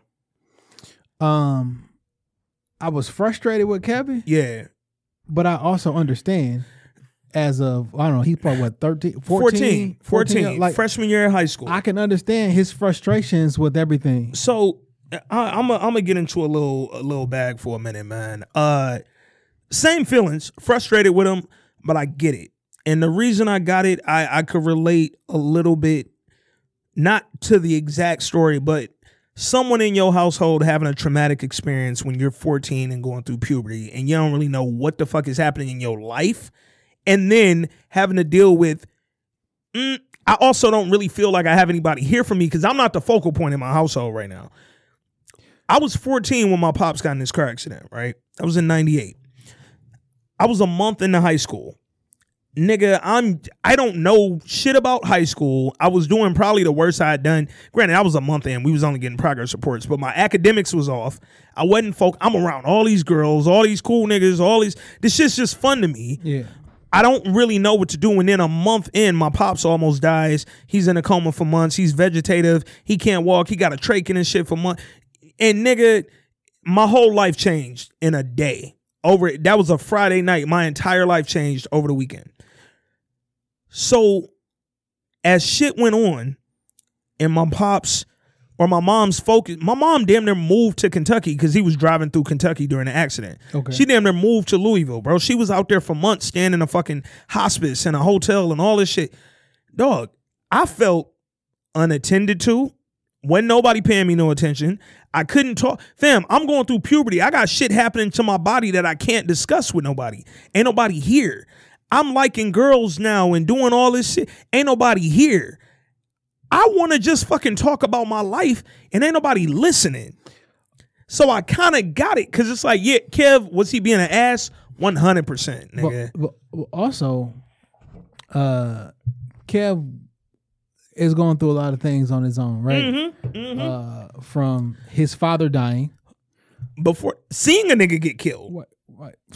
So from seeing somebody get killed, from shooting someone, yep, from his father dying, yep, to Brandon dying, yep, to his sister being missing. Yeah. And during the time that his sister was missing, he clearly was going through it, very aggressive, having fights. Yeah. He wasn't speaking to his mom about it. So I never communicated the issues that I was having. They don't mean that I'm not having issues. Yep. So he got a whole bunch of stuff that was not addressed and was kind of forced into therapy. When you're young, people our age still have gripes about going to therapy. he was young as shit when he was having to go to therapy. He wasn't trying to go in there. He ain't know how to talk about that shit. So for him having all this trauma and dealing with all this stuff, Yeah. and then to feel like he is now being restricted, Yeah. and no one addressing his concerns, Yeah. that's frustrating. And he had an added pressure because he probably feels responsible for it because he didn't tell. Like a whole she was day, going. day and a half Yeah. went by where Yup. we could have been effectively looking for her, but I was still hiding that lie Yeah. that because I'm lying for my sister. Yup. So now I'm mad at her, and she not being normal. I want things Yeah. to go back to normal because as a kid, a sense of normalcy Yeah. is very important. Yeah. And I don't got At that this time in normal. my life, and so we because I had that in mind too. We talked about his pops dying. He didn't have a relationship with his pops. His pops was there when he was a baby. They got the pictures. But I guess when his mom realized she was gay and didn't want to be in that marriage no more, pops left. And maybe Kevin never understood why his pops left. Just thought his pops left. Keisha had the relationship with the dad. Kevin didn't. When the dad came into town, wanted to take them to dinner, Kevin lied his way out of it. I don't want to go, nigga. I don't. And then his pops died when Keisha went to the dinner. So now you're stuck with that. I had a chance, 12 years old, 13 years old, to maybe develop this relationship, and then he died? Yeah. I don't know how to deal with that. But then the only other man I had in mind, because you remember that's what brought him and Brandon together, Yeah. going over there for them haircuts, and then the nigga just busts out crying, like mid-taper. Nigga. And like I don't know how to feel Fam. that. Because I am really sad, but I also don't understand why I'm sad. Like, because I could have had a relationship with, and I felt like I ain't want one till I couldn't have one. And now it's like, oh shit, I need my dad. Yeah. And then when Brandon dies, which they, outside of episode 1, they never fully fucking grabbed onto. And I get it, y'all don't want to say Brandon every episode. But nigga, that's an impact on your main character right now, He bro. is the star of the show, and Fam. y'all glossed over him. And I'm like, y'all, you know, they had Emmett mention, oh, I'm a be, I know I can't replace Brandon, but I'm gonna be in your life. I want to be there for you, da da da. We ain't seen them together since. Like, not for real, nigga. Yeah. Came in while he's beating off. Came in while he was beating off, came in while he was smoking a vape. That's it. And it's just like, dog, this nigga really don't have nobody in his life who can maybe help him understand some of the shit he's dealing with right now. So it's kind of tough, man. I felt for him, dog. Like, I remember, He don't got a male figure at all period. because he got 2 moms. Fam. Even though that you two know, moms and a sister, like fam, I need some My masculinity in this house. other than my peers. And on the reason I say I need is because everybody is made up of 2 beings, man and a woman, estrogen, you know, the whole 9 yards. And like, you need that to be balanced. Yeah. It would be, well, And my nigga's not balanced right now, He dog. not. And that, so I remembered watching this episode. I remembered, so when my pops, after his accident, my pops didn't come home, not like permanently, but just to visit until about a year later. He had been in the hospital the whole time. They flew him back from Kentucky to Beaumont when he was able to be. And then they put him in this rehab facility in Ann Arbor. But when he finally got healthy enough that they could have him come visit on the weekend, he came home. This was about a year later. The very first weekend he came home, it was a Tyson fight that night. I didn't want to be there. Like, my mom, he couldn't walk up the steps. So my mom basically turned the living room into their bedroom. I was like, this is just weird. I don't know what to do. Like, they got the toilet in here and all that shit. The little, you go empty it out toilet. So I'm like, yo, I ain't never going to be able to have company again. This is just weird. And I was like, I don't know. I'm 15 now. it's a lot to handle for It's a a child. lot. Fam, It's a lot to handle for an adult. my but it's nigga, a lot to handle for a I child. tell niggas all, I have been physically helping to take care of my pop. If you ain't ever wiped your pop's ass, it's a lot you can't really understand about me and why I am the way I am with a lot of shit. So that night, I went to my best friend's crib because I was just like, I don't want to be here. His pop's ordering a fight. They having a fight party. I'm going to go over there. I don't want to be here this weekend. It's too heavy for my 15-year-old mind. Went over to my nigga crib and I stole his neighbor's Escalade. Silver Escalade. Stole it to go get some weed, pull up on some young chicks we knew, just to ride around. We ain't do shit. Rode around, smoke weed in his truck. And it was his neighbor lived 2 doors down. I stole his wife's keys. She was at the fight party. Took her keys, took the truck, in and out. Everybody was gone. My man Pops was gone to Motor City. Motor City had just opened up. This is in 99. He was gone to Motor City, and my man Moms was asleep. So I'm like, yo, we ride around, we do our dirt, we come back, I can park the truck right back. Like nothing ever happened except they don't got no gas. Nigga, we coming back. We done did all the dirt in the world. Nigga, we get back on their block. They lived in Lathrop Village. We get back on their block. We driving down the block going eastbound on their street. We saw his pops and the neighbor in the car driving westbound. They rolled right past us. I looked in the rearview mirror. All I saw was brake lights, my nigga. They stomped on the brakes, reversed in full speed, and caught up with us before I even got to dog parking lot or his driveway. Flowing that bitch. Fam, I couldn't even get to the driveway before they pulled up on us, dog. We got out the fucking car. Try to run to my nigga crib like we ain't already caught, nigga. Try to run in his crib. They live 2 doors down. We get to his driveway, my best friend. I see my mom's truck. Fam, my mom's supposed to be home taking care of my damn near invalid pops who just came home for the first time in a year. She didn't have to call my aunt and my cousin to come over and watch my dad for 2 hours to come ask their neighbor not to press charges on me, dog. This is the first weekend in a year my pop's been home. My mom stressed the fuck out. Look what I'm putting her through. But all that is rebellion, right? Shit, I want some of this fucking attention. My nigga, because I ain't had none in a year, because it was almost damn near year over year. It was like October to October. From October 98 to October 99, nothing was about me. But in my mind, nigga, I'm the one going through everything. Dog, I felt Kevin this episode. I hated to see it, but nigga, I literally watched this shit looking like, yo, I'm looking at me, dog. So he was wilding, he was cussing, and I don't think I ever was that wild. Like, even though the nigga I stole a car, I committed a crime, but I never cussed at my mom, nigga. And I definitely went, you peep how he bumped her? He hit her with a little shoulder bump, dog. I was like, hey, yo. So anyway, Keisha she was in her room 3 days before she came out. No bath, no food, no nothing, nigga. She finally came out, go to the bathroom, Kevin and that bitch. She like, Kev, come out. I thought they was going to have a little interaction, but that's when we first peeped. He kind of had an attitude. Like, as soon as she went in there, he came out. He was like, how long is this fucking shit going to be going on or some shit like that? It was like, we know you back. Yeah. But you can't run the bathroom, nigga. Yeah, dog. Like, and the nigga was like, I just came in here. Like, let me finish pissing. But she came out. But then did you peep? She didn't do shit. She went in the bathroom and sat on the toilet, turned the shower on. She fronting like she normal. She not. And she really she on there and just want to listen to what people saying about her. Yeah. So she went in there and she heard them saying. Because she was doing that shit for a couple times. She just for everybody. Soon as her door, any door she was in, when she closed it, I'm listening. She heard Dre and her mom talking. So here's why I didn't like Dre this episode. Why are you in such a rush to do everything with Keisha? Where y'all going? What's your issue, dog? Like, Dre got to talk to me about her fucking issue, bro. She tried to rush and pack Keisha's room. We saw that a week ago. She got control issues. And she wants to be in control.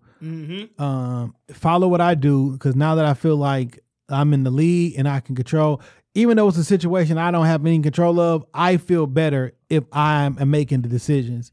And all the decisions that she made are bad ones. Yeah. Every single decision that she's made has been a bad decision. Yeah. But she continues to do it. Yeah. She tried to have a conversation, which was cool. About like, yo, we gonna talk about you kicking me out and saying I was a piece of shit and throwing that dildo on my face. And then Nina was like, yeah, no, I'm cool on that. Nina was like, yeah, no, I'm straight. And like if I'm yeah, old girl, like you better just not act like that shit happened and move the fuck on. And Nina, Dre, here's the thing, dog. Like, one thing, and Nina hit her with another little smidge of that too, like, these are my kids type shit. And then she was like, I'm sorry, I ain't mean that. She apologized immediately. How long are they gonna be just your kids? Bitch, it's forever, because they just my kids. Crazy how they my kids. Like, crazy how I birthed both of them. Nigga, we've been married for 2 months and 3 days. My nigga. Like, what did you, and that's, I get when you get married that there are certain things that now you're like a part of, but there are certain things you can't overstep. I'm one of them niggas where the paper don't matter to me. You're not a part of it until you're a part of it. Fam. I don't give a fuck what the paper say, what the ceremony say. The emotional connection is what makes you a part of it. Because if before we got married, I was a part of the family, then I'm a part of the family. So here's my other thing, dog. I'm not going to let the shy just pretend that the other stepmom didn't exist. She was around for 2 seasons. So I bring her up to say, yo, Nina, we actually loved our other stepmom. Maybe the reason we don't like you is because you not her, and we ain't want her to leave, just like we ain't want our dad to leave. So now that you're the second step parent, nigga, stay in your lane till we figure out how we even rock with you, because we've been clear that we don't. But she kept bringing it up like, we need to just get her into therapy. My nigga, we just got her in the house. What you expect, dog? Like, nigga, okay, I don't have any fucking like basis for this, but I think it's a valid question. If your child got abducted and then they were safely returned home, how soon are you trying to get them into therapy? Like, how soon realistically do you think it would be okay? And mind you, they're almost 18, was preparing for college. If there is any therapy that's going to happen, it's going to be in home. I'll bring someone in the living room where y'all can have a own. It's not. You don't taking you out into that world right now. You don't gotta go outside if you don't. I'm not forcing that on you, dog. You 18 years old. Like you're an adult. God damn it, you can move out if you wanted to. I don't have any legal authority over you no more because she's 18. Yeah. I can't make you go into therapy if you don't want to, and I'm gonna allow you to do whatever you want to do. So I don't understand what time it is. Yeah. What month we're in and what strange grade that she's in, that she's been accepted and about to go to college while the school season was still in. Yeah. And then it turned winter. Yeah. So the election is over? So maybe she was going into her. No, because if she was going into her senior year, they wouldn't be campaigning. Or are they campaigning for the fall?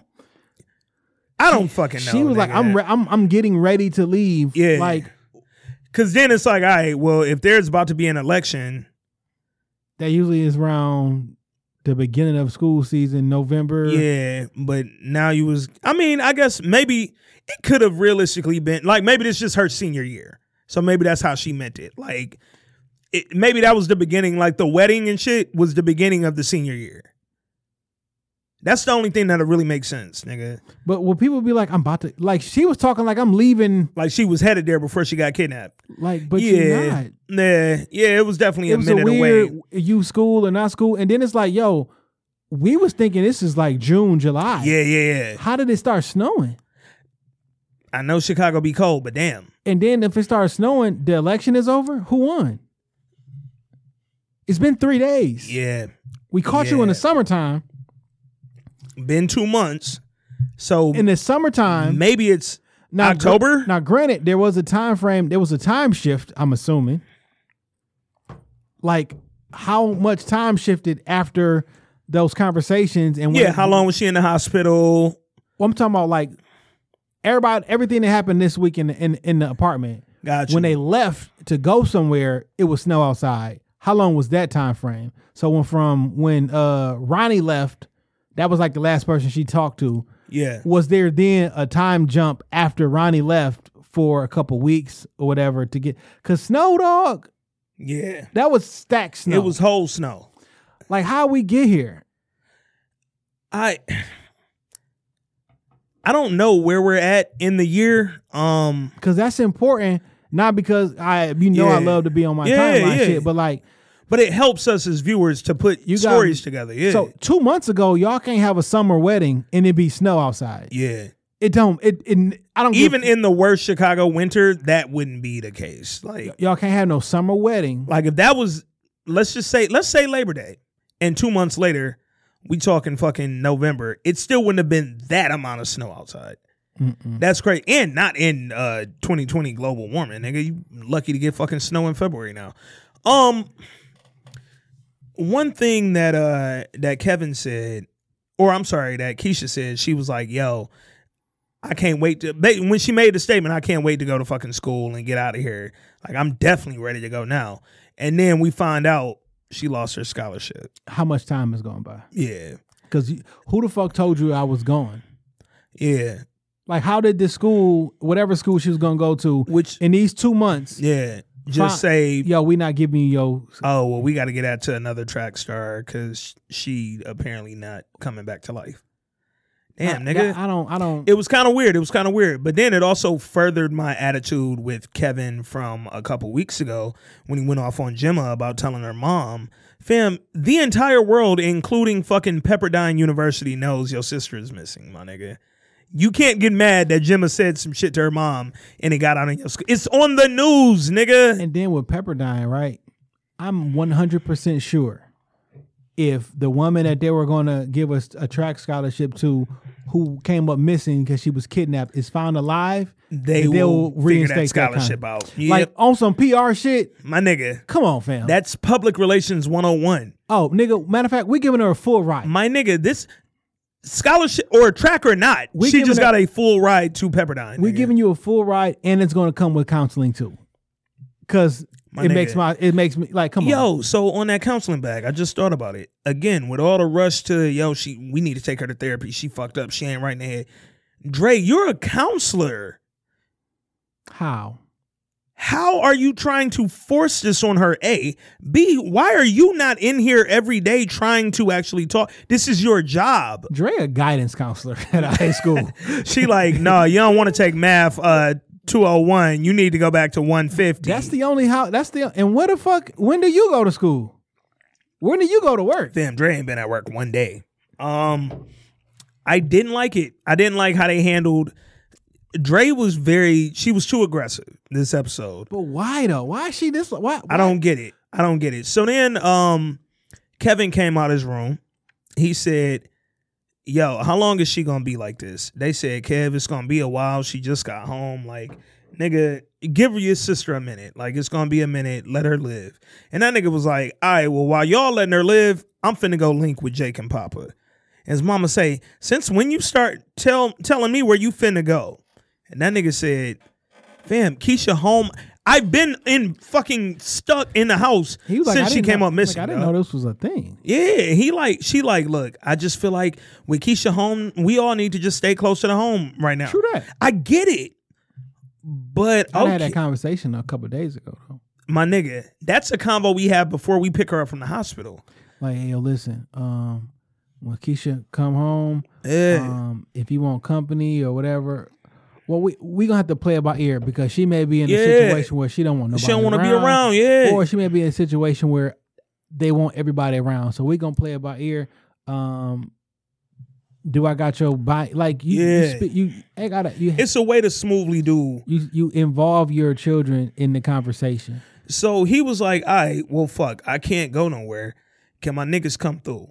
His mom like, I don't know. He like, fam, I just want to see my nigga. Again, I just want to be around somebody who gets and then Keisha, hey, just because I'm just got home don't mean he got to be on lockdown. Yeah, and she like, all right, fine. Tell Jake and Papa to come through. Them niggas was at the door. Because now that I think about it, he was going outside because they was at the door. They was about to leave. So it was like, hey, y'all come in, dog. But I like that. I like that his boys was there, nigga, off top.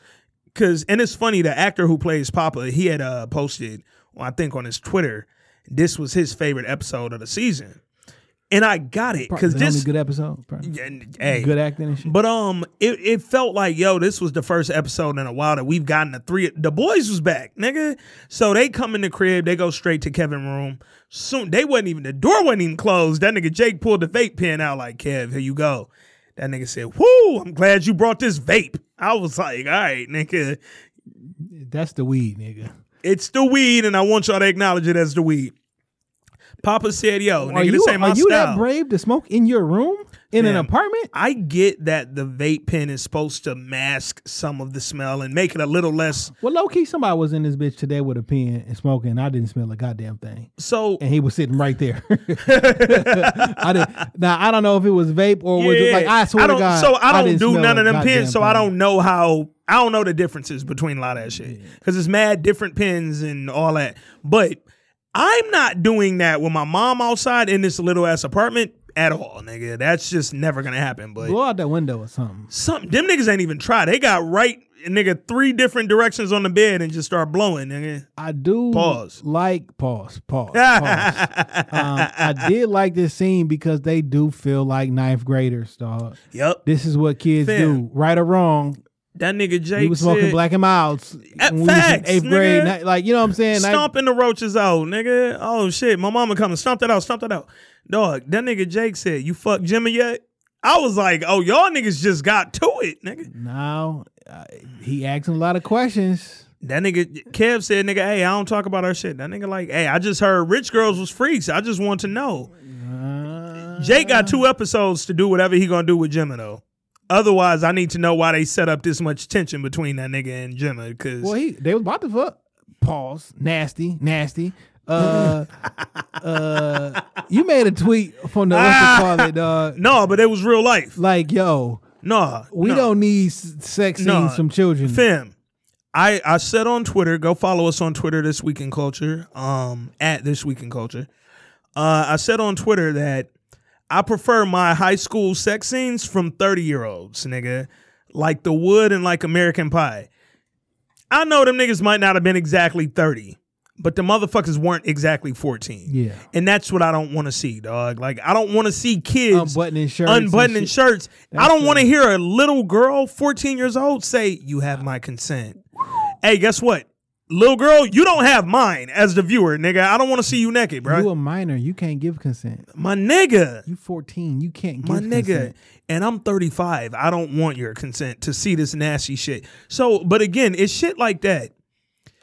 It was 2 things from last week that disturbed me, dog. When I was that age, I was definitely... No, nigga, 14-year-old Ant was wilding. So 15-year-old Ant was my nigga. In my rebellion, because again, it's funny watching this episode. I was like, Kevin might go in the direction that I think he might go, nigga. Kevin fuck around and become Duda and be the next James St. Patrick and 63rd Street leader who owns a nightclub or something. Like, you just... Yeah.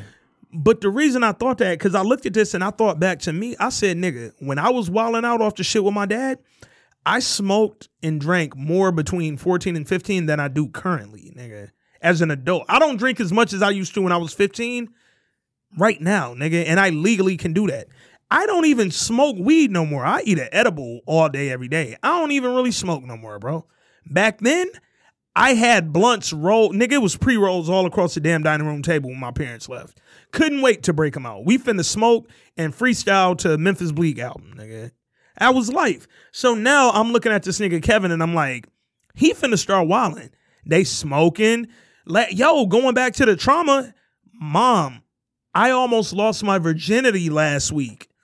And I had nobody to talk to. And almost got killed by somebody's father. Fam, and I don't have a person to talk to about this shit. Like, Kevin's mind, that's who y'all need to be talking about therapy to.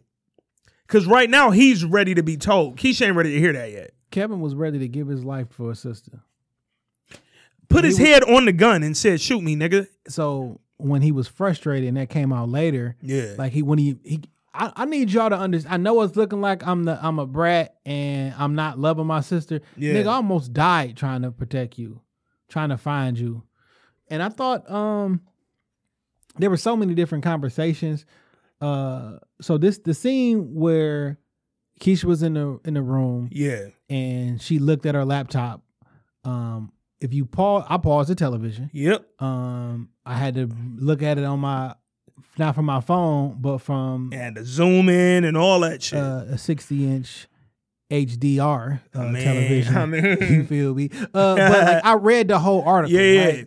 And the it article was not well written, brother. In the article, basically, it was like, yo, the dude was a high school track coach. Yep. They didn't know if they knew each other, but by looking at the schedules, they were at some of the same track meets. Yeah. So he had seen Keisha before. Yeah. Also, he knew who she was. The girl that came over was in the paper saying, I told y'all to look at older men. Yeah. So Dre invited her homegirl over. First of all, I thought this was sloppy considering y'all introduced us to a different homegirl earlier in the season who they said was her best friend. And then this is the girl that y'all invited over. If it was the same person. It wasn't. That first girl name was like fucking, I don't even remember, like Melina, some shit. And then this girl was fucking Tiffany or whatever the fuck her name was. It wasn't the same girl though. So I thought that was sloppy because I'm like, that girl, even when Kevin went to ask her questions, was being kind of attitude. So that would have made sense to me if y'all brought her and she had said all them things in the paper. But they brought this other girl. We didn't know it was an issue at first. Dre invited her over again, overstepping your boundaries. Why wouldn't you mention it to me? Fam, run After that by the me. fact or something. Run that by me. Just let me know somebody finna knock the door. Because literally, she was the first guest. From that point, every time somebody knocked at their door, I was like, oh, shit, what Dre do now, nigga? Guess who's coming to dinner? So she come over. Keisha said, you know what? No, it's cool. I'm happy to see her. Told her girl come in her room. They went in there, closed the door, kicking it. Oh, girl, like, You all right? she like, you all right? She like, let me fix your hair. So She then, like, no, you want me to hook you up? No.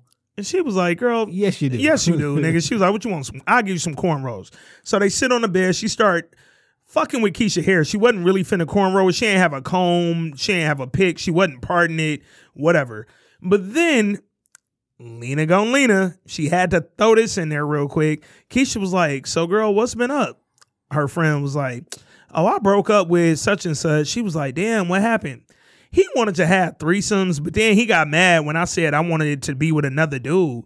And he was like, I ain't with that gay shit. Well, neither am I. And you want to see me going down on a girl? Whoa. How do we get here? Oh, these is kids. Fam. And again, going back to my point, y'all could say whatever y'all want about me and Jay reviews, but nigga, The Chi is not a show about fucking over-sexualization. And right now, they've hyper-sexualized every character on this bitch. And I don't like it, nigga. I just saw 2 14-year-olds almost fuck a week ago. I don't need the kidnap victim to have her homegirl braiding Talking her hair about sex. and telling When I got her, sexually assaulted. fam, I just been sexually assaulted and was getting beat. When did that happen? My nigga. Because when she took that robe off and we saw them bruises, I said, oh, damn. This was worse than we even thought. He act like he was giving her a pass all those times. Yeah. No, Clearly nigga, he not. was punching her and beating her with some shit in her back and chest. So, no, I don't need her homegirl over here talking about, That caught me off guard. I wanted to have threesomes with dudes and let them run the proverbial train rather than have a threesome with a girl. Huh? I don't need that in the script, dog. But whatever, Lena, and then they skip past that. And Keisha goes, so what they saying about me? Her girl was like, what you mean? I mean, in the paper, you said, and then she went over to her printer and pulled them receipts, nigga. When you battled such and such, you said, hey, guess man. what room I'm in? And grandma got this good home cooking. Y'all don't get Y'all it. don't Y'all get don't it. get it. Oh, that was great. That was fucking great. We're the bell. So then Keisha grabbed them printers. She had been printing off articles. You know what's so funny? It's like they really don't. No, get they really won't get that. It's a select few people who's gonna get that, and I don't know if they listen to this pod. Yeah. But so Keisha had been printing off articles about her kidnapping and I guess discovery once you be doing she that? got found. Printing off the articles. Yeah. Nah, I might read them, but printing them off You print them first off. feels a little OD. Who's printing anything? By the way? Yo, so my I'm printer, 100% searching my name. my printer is so old. The speed that she was printing this shit off with actually triggered me a little bit, nigga. Because I was like, fam, it take longer than that to turn my printer on. I'm 100% seeing what motherfuckers was saying. Yeah. I'm definitely gonna read and go through the comments. I want to see all the think pieces. I want to see the tweets, everything. I may not respond, but I see everything. Okay. Well, So- in this case, I would. Keisha checked her homegirl because she like, yo, you said that I was fucking with the older cats and all that. So again, they started, it was this scene and it was also a scene where Kevin said, nigga, she was the one out here dressing like that. If I ain't have to lie for you, because you going out here fucking with these, with Nuck and all these niggas. And it was like, why y'all Nigga, keep we went trying to a trap house for you. and it Why? was like, Looking for you and your boyfriend. look for you and your boyfriend Nuck. And then it was like, who is Nuck? 63rd Street Mob, nigga, gang. And it was just like, whoa, time out. Where did this scene go? But again, why they keep pushing that Keisha was dressing like a this and dressing like a that and fucking with the old niggas and fucking with the gang niggas. And that's why she got kidnapped. Like, what are y'all trying to tell me, dog? Because what we just said at the top of the pod, a woman should be able to wear what she wants and not get assaulted. Yeah. So y'all kind of telling me that wearing what she wanted is the reason she got assaulted. But me and you are the misogynists, though, apparently. I don't know. I used a term earlier that my girl told me not to say on the pod, but I'm going to say it anyway because it made sense and you'll get it. We don't even got to discuss it. But I said heterophobic because it's been some heterophobia You kind of, it's been some things, nigga, but my girl didn't like it. And I get it. Eminem used that word in the song. Yeah, I never heard it, but I wanted, it just felt appropriate when I said it. Back but I when get Eminem it. was like fire. Back when he was rapping. But anyway, skip past all that shit. That was just He was semantics. like, I'm not homophobic. Maybe you're just heterophobic. See, I ain't mean it like Eminem. He was like, something sending them a genitals bulging. You know, Eminem be. See, I ain't mean it like Eminem, dog. But I really meant it from like whatever. I ain't gonna get into it. My girl told me don't do it. So she really be like, I don't want y'all to like have to deal with this when y'all pop off. Yeah. And I'll be like, I get it. We're going to hire a good PR person. No, I'm just going to delete the episodes. I'm going to delete all the shy episodes. Fine what, nigga? I'm really deleting nigga? All the shy episodes. Here's the thing. We only reviewed season 2. Nigga, now what? But no, so then when Kevin and Jake and Papa was over there, they in the room, they smoking, they chilling. I felt like, that's when Jada and Emmett came over. Knock on the door, Jada and Emmett come by. They was standing there with food. It was kind of awkward at first. We were just in the neighborhood. Yeah, you nigga, got 2 trays of food, nigga. With family pans of food? No, that's the post-funeral food. You wasn't just in the neighborhood. But they like, yo, we was over here. We wanted to drop y'all some food off. Can we come in? They come in.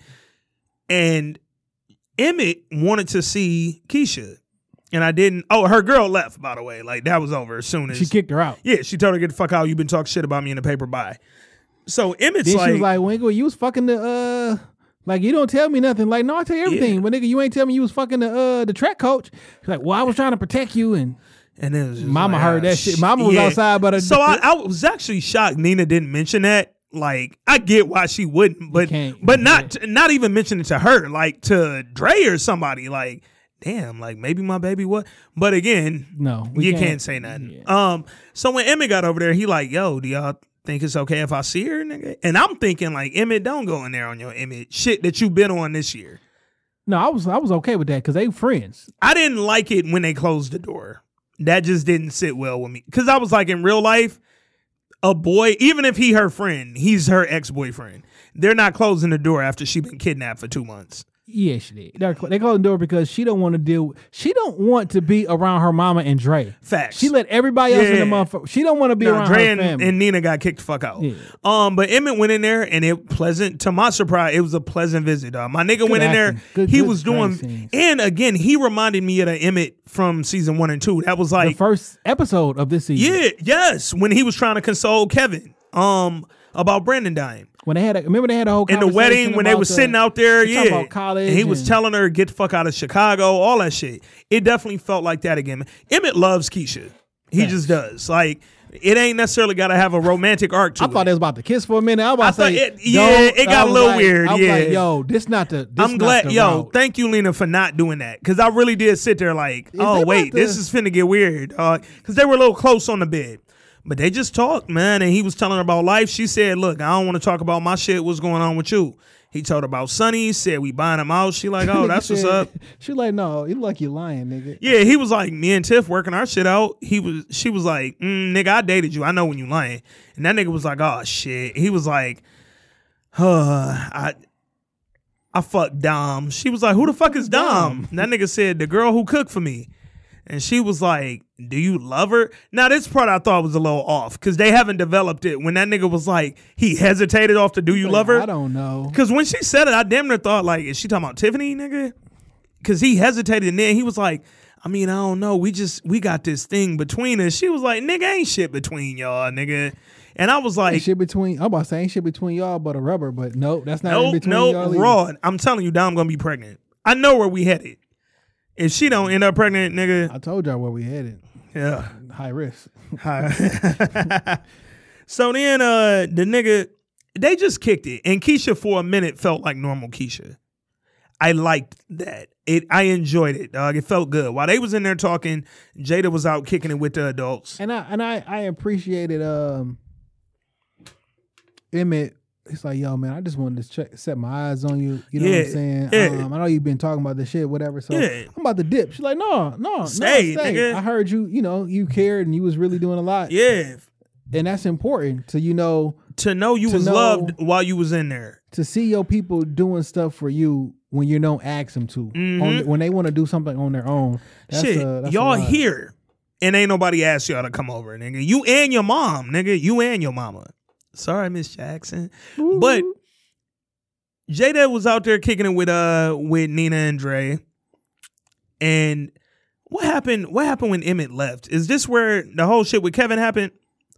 They was there. Everybody came. So that's before they started eating. Emmett said, "Can I go holler at Kev real quick?" Yeah.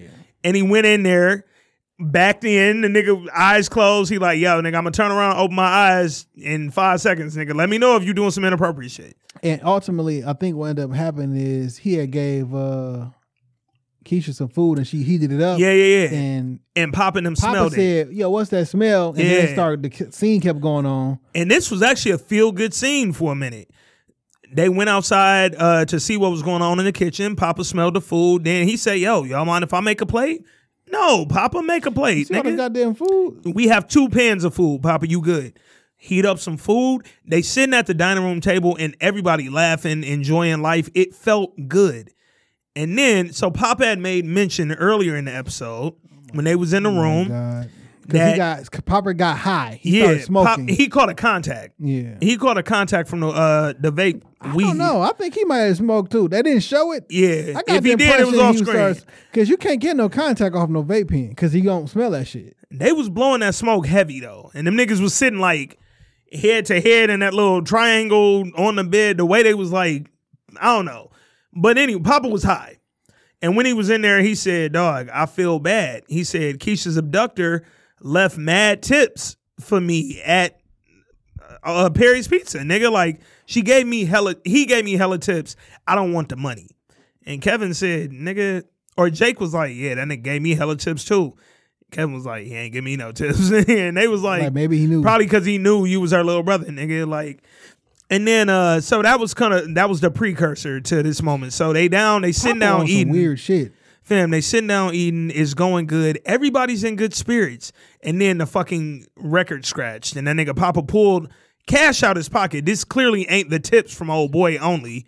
He just pulled out money. This nigga said, "Yo, these are tips from your abductor." He said, "Keisha, here." She said, "What is that?" He said, "Tips from your abductor. I don't want it." And she said, "Well, nigga, I don't want this shit." And then it went left. And why the fuck it took y'all so long to find me? Valid fucking questions, dog. She like, I was around the corner. I was literally in the neighborhood. I was right here. Which also makes me wonder even more why she didn't run home. But whatever. And in the article that I paused, they said they was a mere blocks away and none of the community act groups or the police was able to find her. Jesus. So when she read that probably led to everything that happened. Yeah. The conversation with her girl who made some comments in the paper and that part, like, nigga, I was around the fucking corner. And nobody found me, dog. You know what, though? On some whole other shit, that's scary as fuck that can really happen. 100%. A motherfucker can get kidnapped right by you and you don't know. Your neighbors, dog. Fam, you don't know your neighbors and you don't know where your people really be at, dog. Like, that's some creepy shit, man. I ain't gonna lie, bro. I want kids, but that shit is scary to think about. It's scary as fuck. It's scary as shit. But anyway, she started asking the questions that needed to be asked. I was around the corner. Why it took y'all so long? Then it was like, all right, it's awkward. We was looking. Nigga, you said something that one fucking... Dre should have been like, "Oh, and we beat the fuck out of this white child molester." We thought nigga. it was a pedophile, nigga. We thought we had and we you. uncovered another It was body. another girl body. Like, we thought you was just dead girl, and it ended up being another girl, dog. Like, we tried. Like, nigga, I did some vigilante justice out here. Yeah. So then it got kind of awkward, and that's when Kevin started wilding the fuck out. For real, for real. Because it turned into... Motherfucker, we looked for you, almost got killed. We was in the trap house for you and da-da-da. And what the fuck is you doing in the trap house? Nigga, where your boyfriend Nut be at? And like, you know how many times I lied for you? He just started letting it all out. And it was like, Emmett had that face the whole time like, yo, ma, I think we need to slide, dog. This sound personal as fuck. Emmett said, I'm about to get the fuck out of here. But Jada was like, I'm going to stick around. So then let's talk a little bit about Jada, man. So Jada stuck around, wanted to go talk to Keisha. Keisha told her the reason I got involved in social work and nursing. 1 second. Nigga, how do you even know this girl? Keisha? Yeah, Jada, you don't know Keisha. I mean, from our standpoint. No, when she was going with Emmett, season 1. Oh, duh. She was hiding under the bed. You remember all that shit? Yeah. Duh, Yep. But she went in there and she told her, yo, she did what Dre should have been doing, by the way. Went in there and actually talked to her and told, yo, the reason I got involved in social work and nursing for like these young girls and shit at the little clinic or hospital I work at is because I was sexually assaulted by a family member. So then I started thinking, okay, I love this little backstory on Jada that we getting. And it was a good acting, too. It was great acting. Again, Jada was one of the better characters on the show before season 3. And then it felt like they didn't know what to do with her anymore. But then one of the things they did with her kind of stood out like a sore thumb to me in this scene. Fam, there's no way that this Jada talking about her sexual assault would ever be with that Tomas nigga that she dating from the hospital. Because the first time he asked her out on a date was 5 minutes after he burst into the room that could have had a fucking naked girl in there. Like, yeah, I mean, that just feels unrealistic to go from that. But like, that could be a easy mistake. You know what I'm saying? Like, I know I should have went in there and I should have knocked. But once I didn't, hey, my bad. That was a mistake. She wasn't going on a date with him from that, though. He could have apologized from that. I mean, that's some work shit, though. To follow that up with, yo, I did apologize, and now I'm asking you out. Nigga, he came off creepy as fuck to me from the rip. This made it feel creepier to me, nigga, because now I'm looking at it like, fam, look at the trauma she didn't have to deal with. This is why she worked where she worked. No, you're not going on a date. We ain't going to dinner. But and when did she start doing that type of work? I thought you took care of old people. I thought she was just an in-home nurse. I ain't know, but apparently she shifted to nursing to focus on young girls and shit. But but she talked to Keisha, and it kind of felt like Keisha was calming down a little bit. Keisha was able. Everybody that came in there talked to Keisha, and all these things helped. So then Ronnie came through. Another knock at the door. Nigga, Nina say, who is that now? Nina was tired of this story, dog. Ronnie pulled up and do Ronnie got like a Twitter, Instagram? Like how he know she home? He said Keisha asked me to come over here. How the fuck did Keisha? What did you do? You text him? You don't got your cell phone. The cell phone been maybe destroyed. When they was in the hospital at the same time they went to each other's room, off screen type shit. To come over when? She could have said like, nigga, they told me you was down the hallway or something. Did she email you? Like, why don't you come by Sunday? I'm getting discharged or something. I don't fucking know, but it was random as fuck. The nigga said, Keisha told me I should stop by. And they was like, all right, well, bring your drunk ass in here, nigga. So he went in there, y'all mind if I get something to eat too? I'm hungry and I'm homeless. And they was like, nigga, yeah. So he sat down at the table with Keisha and actually had one of the better conversations Ronnie's had with anybody on the show. He was keeping it a buck with her. She said, yo, nigga, it's crazy. I was like preparing to go off to college, nigga, and now I'm stuck here forever. And that nigga like, yo, that's Chicago, nigga. It'll eat you alive. It'll grip you, nigga. You can't go nowhere. And I'm like, Ronnie, Then she started going on about like, yo, she keeps seeing my man's face. Yeah. Was I wrong to kill him? And nigga was like, yo, man, somebody gotta do what you gotta do, man. Hey, but he gave her some game. He said, nigga, don't drown your sorrow in no brown liquor, nigga. I'm telling you right now. He was like, listen, I killed a kid and I see his face every single day. And she was all thanking him, and he was like, "No, I gotta thank you." I wasn't mad at Ronnie this episode. No, I wasn't. I wasn't mad at him. The only thing I did say, that's not quite the same. You killed a kid for nothing. Yes, but I think what he's saying is like once you're haunted by it either way. Yeah, you gonna see that face is gonna haunt you. And I did it the wrong. Like, it ain't no right way to kill a motherfucker, but self defense. You can't do nothing about it, nigga. But and then, he said something else though. I was just glad he told her don't fucking drown your shit in no liquor, man. Yeah. And then, he was like, while she was thanking him, he thanked her, and he's like, "What you thank me for?" Like you know, yeah, you saved me, nigga. You gave my life purpose. Yeah, because I mean, at this particular point. Your grandma gone. You fucked everything. Like nigga, every person you've ever had in your life is gone. Yeah, like you trying to quote unquote make amends for taking that life, so you saved the life or whatever. So like, okay, now your life got purpose because you actually did something with it. Yeah. So maybe now you can go get a fucking job with your mans down the street and be okay. So I actually thought about that since he didn't die last week. Like I thought he might. Like you remember I said I thought he would die for Keisha to get out. This nigga had a black eye, fam. You got pushed down one time. Fam, and got stomped in the stomach. You got kicked in the stomach. You got pushed down and kicked in the stomach. Face was tore the fuck up. But okay.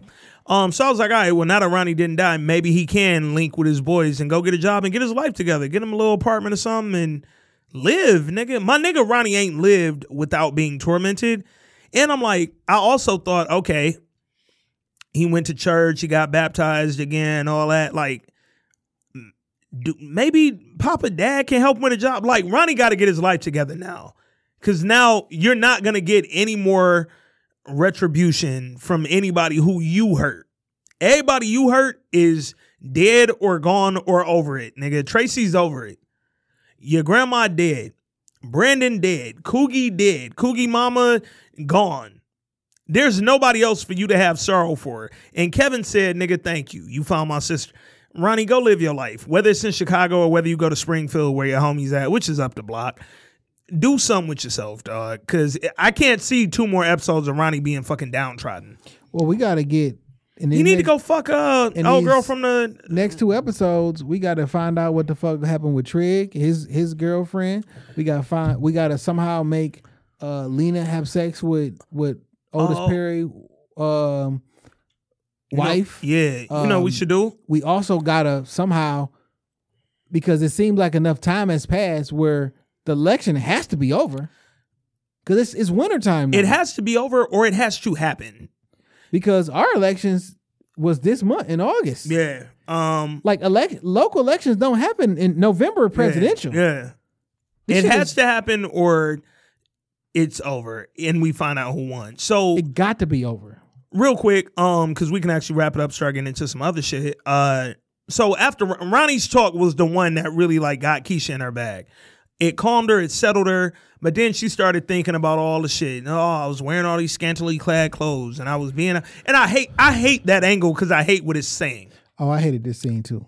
When she burned the shit in that plastic ass tub. Yeah, and also hated the fact that she set all that on fire, and that was fake fire. In that plastic tub, and the curtain was in the back of the tub right next to the clothes because it was fake fire. Like that was added in After Effects, Adobe After Effects. I know when I've added the fire. Don't have the curtain laying on top of like the last item of clothing. Fam, the whole house burned out. Because they superimpose the fire. Yeah. They probably use story blocks or some shit like that. But like I could tell. Yeah. I don't know if y'all could tell, but I can tell. Yeah, it just wasn't a great. Like nigga, that plastic ass tub is melting. But she took all her nasty, quote, nasty clothes, her sexually forward clothes, whatever those might be. She threw them in the tub. She set them on fire. Her mom saw the smoke, ran in the bathroom. She ain't even locked the door, apparently. Nina ran in there and was like, Keisha, girl, what you doing? Tried to cut the water on? No. She was like, no. I have to burn all my freaky clothes. And then all of a sudden, she was cool with therapy. Well, her hair was after a period. Who braided her hair, by the way? So that's what I'm saying. So after this scene, I don't know how much time elapsed from that until she left the house and was snowing outside. Yeah. After this, it was the snow. Yeah. Now, they didn't give me a 3 weeks, 2 weeks, 2 months thing. I don't know how much. Like, I just want to know who braided her hair because her girl didn't get through one cornrow before she got kicked out, so and then her hair just magically was braided. Because clearly time went by. Yeah, so she was going to therapy. She's ready now. She's dressed up in super baggy clothes, got a hat on. It's funny in the preview for this episode, I didn't realize that was Keisha when they showed her on that little scene where she outside with the red coat on and shit. In the preview when they showed that, I didn't realize that was Keisha. I thought it was like a boy. I can see that though. Yeah. Because if you've been attacked, you don't want to come off attractive. And the person was telling you he did that because you were so quote unquote, you dressed like a whore and everything like that. You want to be the exact polar opposite. And that's a portion of that you're going to have to speak about in therapy. That was good. Whoever included that, like part of it, like, yo, we're going to have her dressed super down, baggy clothes, look like a boy, put her in this hat. After her no makeup. Brother just told her that shit. Yeah. I like whoever included that. I like that because that could be an effect. And that's the conversation I was saying, like, how do you balance that? Yeah. Because one doesn't mean you deserve the other, right? Yeah. But like one definitely has an impact on the weirdos who would kidnap somebody. Facts. So then they walk off. Was that the final scene when they walked off? All right. So what I want to do, let's pause this shit. Let's play the preview. I ain't see the preview. Well, they don't do the preview until after they come on. Well, it's on now. Well, the preview should be up now because the shot come on at 9. So it should be episode 9 trailer up. Yep, here it go. Yeah. Here go both of them. Bet it up. So let me go ahead and pause this and we'll get into We about the to preview. punch. We'll be right back. All right, ladies and gentlemen, that was the punch. We right back. We just watched the previews for next week's episode of The Chi. Shit. So we got a couple things happening. First, it looks like Ronnie did exactly what we just talked about. Looked like he might be trying to move. Bye, nigga. Yeah. He was walking with Tracy, had an urn, probably his grandma urn. They was walking. She said, nigga, He found a shirt to go with that suit. with that suit he been wearing, nigga. And she said, yo, nigga, just because you got your life together don't mean you got to say bye or got to leave. That nigga say, hey, I don't have shit else here, bruh. I'm homeless. And Tracy, you don't want me. So, because we tried that and you told me to get the fuck on even though I killed a nigga for you. You had me go kill that boy. And you know you had me go kill that boy. You gave me that nigga fucking whatever trophy or whatever and said, nigga, go fix it. You was like D? What was the auntie name on The Wire? Oh, I think it was D. Yeah, she basically was like, yo, go handle that shit, nigga. And that's what Tracy told that You nigga didn't tell Ronnie me to do. explicitly, but you gave me the gun, you pointed that nigga out. And said, I'm going to turn around and walk away. Do what you got to do. That's what she told Ronnie to do. That's the reason Ronnie is here. Is because you sent me to go kill that little boy. And now you fucking community activist person. Yeah. But you don't want to talk about the little nigga you had killed. But we ain't going to get into that. But glad to see Tracy back. I do. It's certain characters on this show that I just like. And I feel like they scenes. I like a couple characters too. Facts. Now, we probably like them differently, but I get you. I don't like nobody but my girl, nigga. Throw that out there, nigga. I don't know no fucking Kiana, man. But no. Then we saw probably the biggest part of that preview. Emmett and Dom are getting the restaurant together. So apparently they cleaning up Sonny's. They getting it prepped for opening.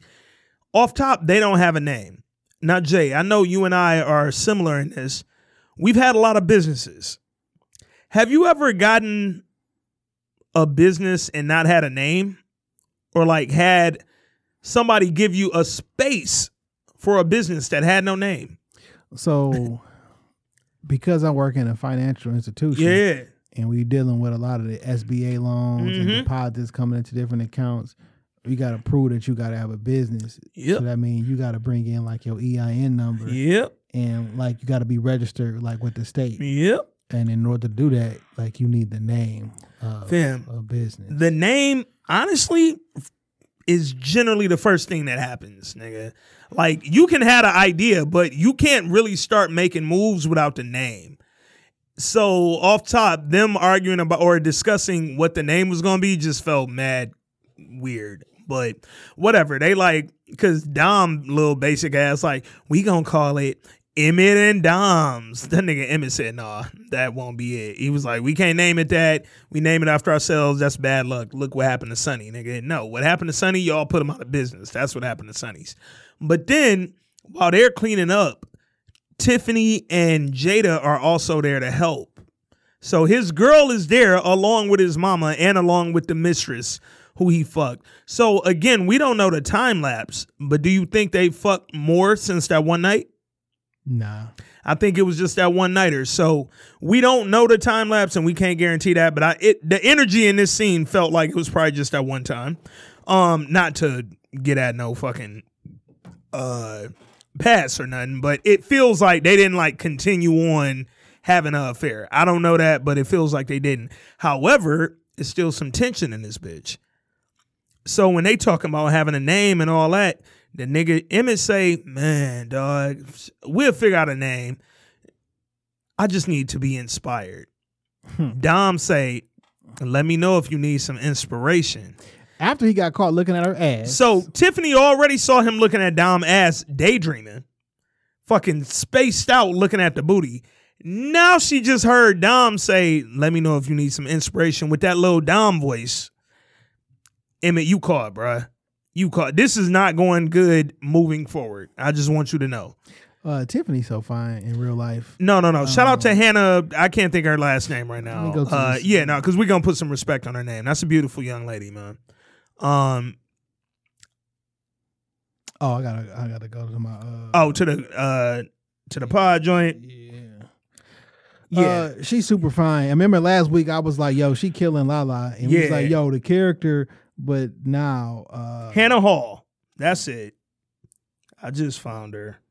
Salute to Hannah Hall, man. She is really attractive, and I just like her character. So one thing I always liked about Tiffany was that Hannah Hall is from Chicago. She feels authentically from Chicago. Hannah Hall and then Barton Fitzpatrick, who played Reggie. Mm-hmm.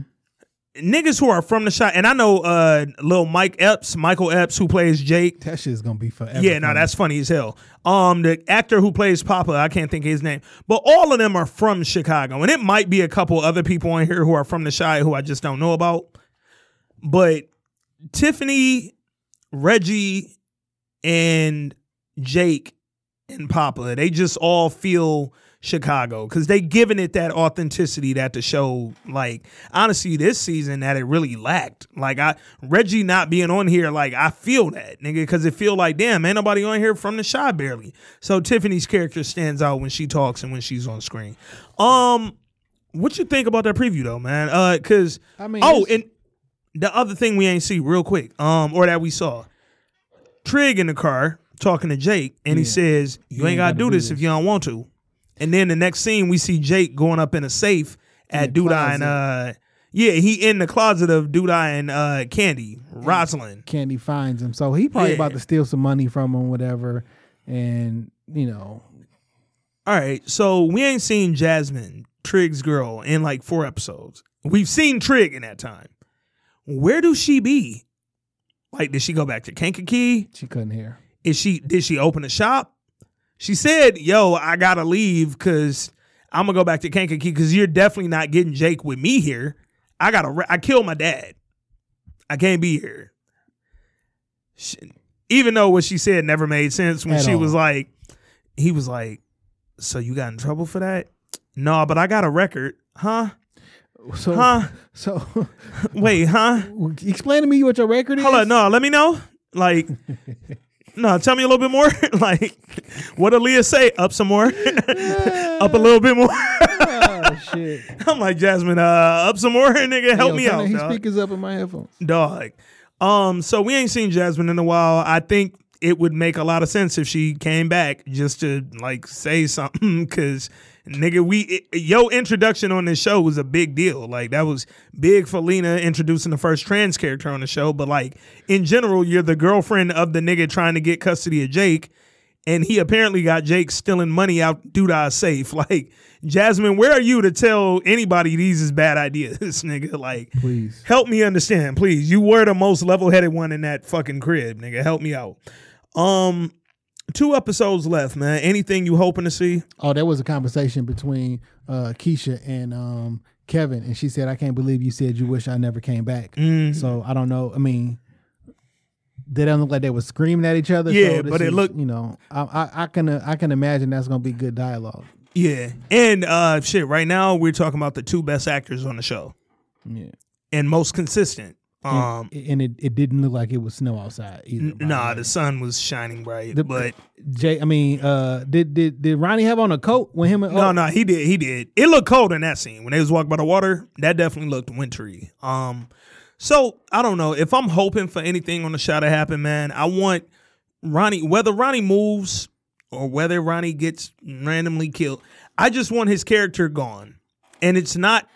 Because you know what? This episode, I appreciated Ronnie, but it's been long standing since season 1 ended. Ronnie just don't have a purpose, man. If it was somebody who was born and bred in Chicago, yeah, and wants to write a story so you can get a feel of the city and what's going on in the city. Mm-hmm. I'm 100% sure this should not be about Ronnie. Yeah. It should be about young kids, they outlets in the city, businesses, Yeah. transgender, the whole nine. Like, it should not be about fucking Ronnie and his grandma and the burlesque club or some shit. Like, I get it. His story arc then came and gone. Yeah. Go ahead and wrap this shit on up. And I don't know that they're ever getting picked up for another season. I think they did get picked up for season 4. Jesus Christ. Yeah, so it'll be back at least one more season. Hopefully that one more season will be a little more better directed, and what I mean by that is the actual direction of the show and the characters, because this season I felt like y'all kind of, this season of The Chi, I get it, y'all had to call an audible. Whatever the plan was for The Chi, y'all called an audible for, so I understand why it may not have always felt like The Chi we were used to, but this was just not the greatest fucking, yo, time out. I got to get out of group chats, dog. Why they say Nelson from Boomerang directed the WAP video? And then that shit say ... marvelous. Dog, not Nasty Nelson, dog. I'm fucking crying, bro. I don't know. I can't find nothing about this. I swear I saw that. Maybe somebody tweeted it. I don't fucking know, nigga. I could be lying, or the person who posted it might have been lying, nigga. I don't know, but I thought I saw that shit. Maybe they don't get picked back up. I don't know. I also don't know what the ratings have been. If I go down the tweets when I do the Chi hashtag every week, it's a lot more people who really love this season than you might think. Yeah. I'm gonna just say that. And I'm not, nigga, all this shit is subjective, man. Everybody likes what they like. As a dude who has been like deeply down with this show since the first episode, my expectations of season 3, even knowing that they had to call an audible, they was just higher, man. I wanted a better quality of show. I don't think that the story had to go this far left, bro. Season 3 of The Chi averages a 0.13 rating in the 18 to 49 demographic and 399,000 viewers. So I don't know if that's good or bad on cable. Cable is different, man. Compared to season 2, that's up by 1% in the demo, and even in viewership. Find out how it stacks up against other Showtime shows. Okay, so it's doing better. 1%. It's doing better, and that's the thing, man. Not that Lena would necessarily do this for viewers, but her inclusion of LGBTQ characters and arcs, I think that does bring in a different audience you may not have had for the show. So another one says, will Showtime's cancel or renew The Chi? Despite a big drop in ratings, the series remained one of the channel's highest rated series in season 2. The ratings have been rising in 3 years. So how you gonna start off despite it drop and then say it's raising? All right, I'm done. Yeah, I don't know what all that Nielsen shit means, but whether it's back or not, man, I think that the last 2 episodes, if they stay in the tone of this one, the season could end on a high note. I'm going to just say that. Whether it comes back for season 4 or not, if the last 2 episodes, I know they won't be all centered around Keisha returning. We got other plots and stories, but if they feel like this one felt like The Chi to me. It's going to be a final boss fight scene between Trig and Douda. Yeah. I really think this is the only thing I think will happen, and then we can wrap this shit, man. I think Douda will be killed by either Trig or Jake. Or Candy. Potentially. What if Candy strikes some kind of deal with Jake to take over the 63rd? The pizza or pop. the pizza. Oh. You know what I'm saying? We'll take over his let's spot. get money, Jake. You know what I'm saying? And Jake already 63rd, nigga. He could flip it once he get in. Like, yo. So what if she develop a deal like, yo, we gonna get him out of here. I kill this nigga. I think he killed your brother. He let your brother get killed. How about I kill him, get him out the paint, and then you free to go. And nigga, you're also a part owner of this shit. Like, let me make sure you and Trig never have to rob us again and go in our safe. And y'all be safe. Because y'all can get away from here and still have money. I'll make sure of it. Hey, man, do you think Otis Perry wins the mayoral shit? With Lena writing? Who the fuck knows? So here's my thought. I actually think in my head, I think Otis wins. Like, they're going to have like a election party or whatever, because the election ain't happening. But he's going to die. I think he's going to win and then die. Yeah. I think he will win and get killed. And then on some James St. Patrick shit. 100%. Because you know they've been stealing. Because they've stolen from power 50 times already. So we're going to see, man. But salute to probably the best episode of the season by far. Definitely the highest Cabrini rating by far, man. 4 out of 5 Cabrinis. I enjoyed the episode, man. Y'all let us know what y'all think about the episode. Let us know what y'all think about the podcast. I'm Ant Wood. That's Jay Johnson. This Week in Culture, episode 112. Follow us on the socials. Hit us on thisweekinculturepod@gmail.com with your BlackBerry letters. Peace.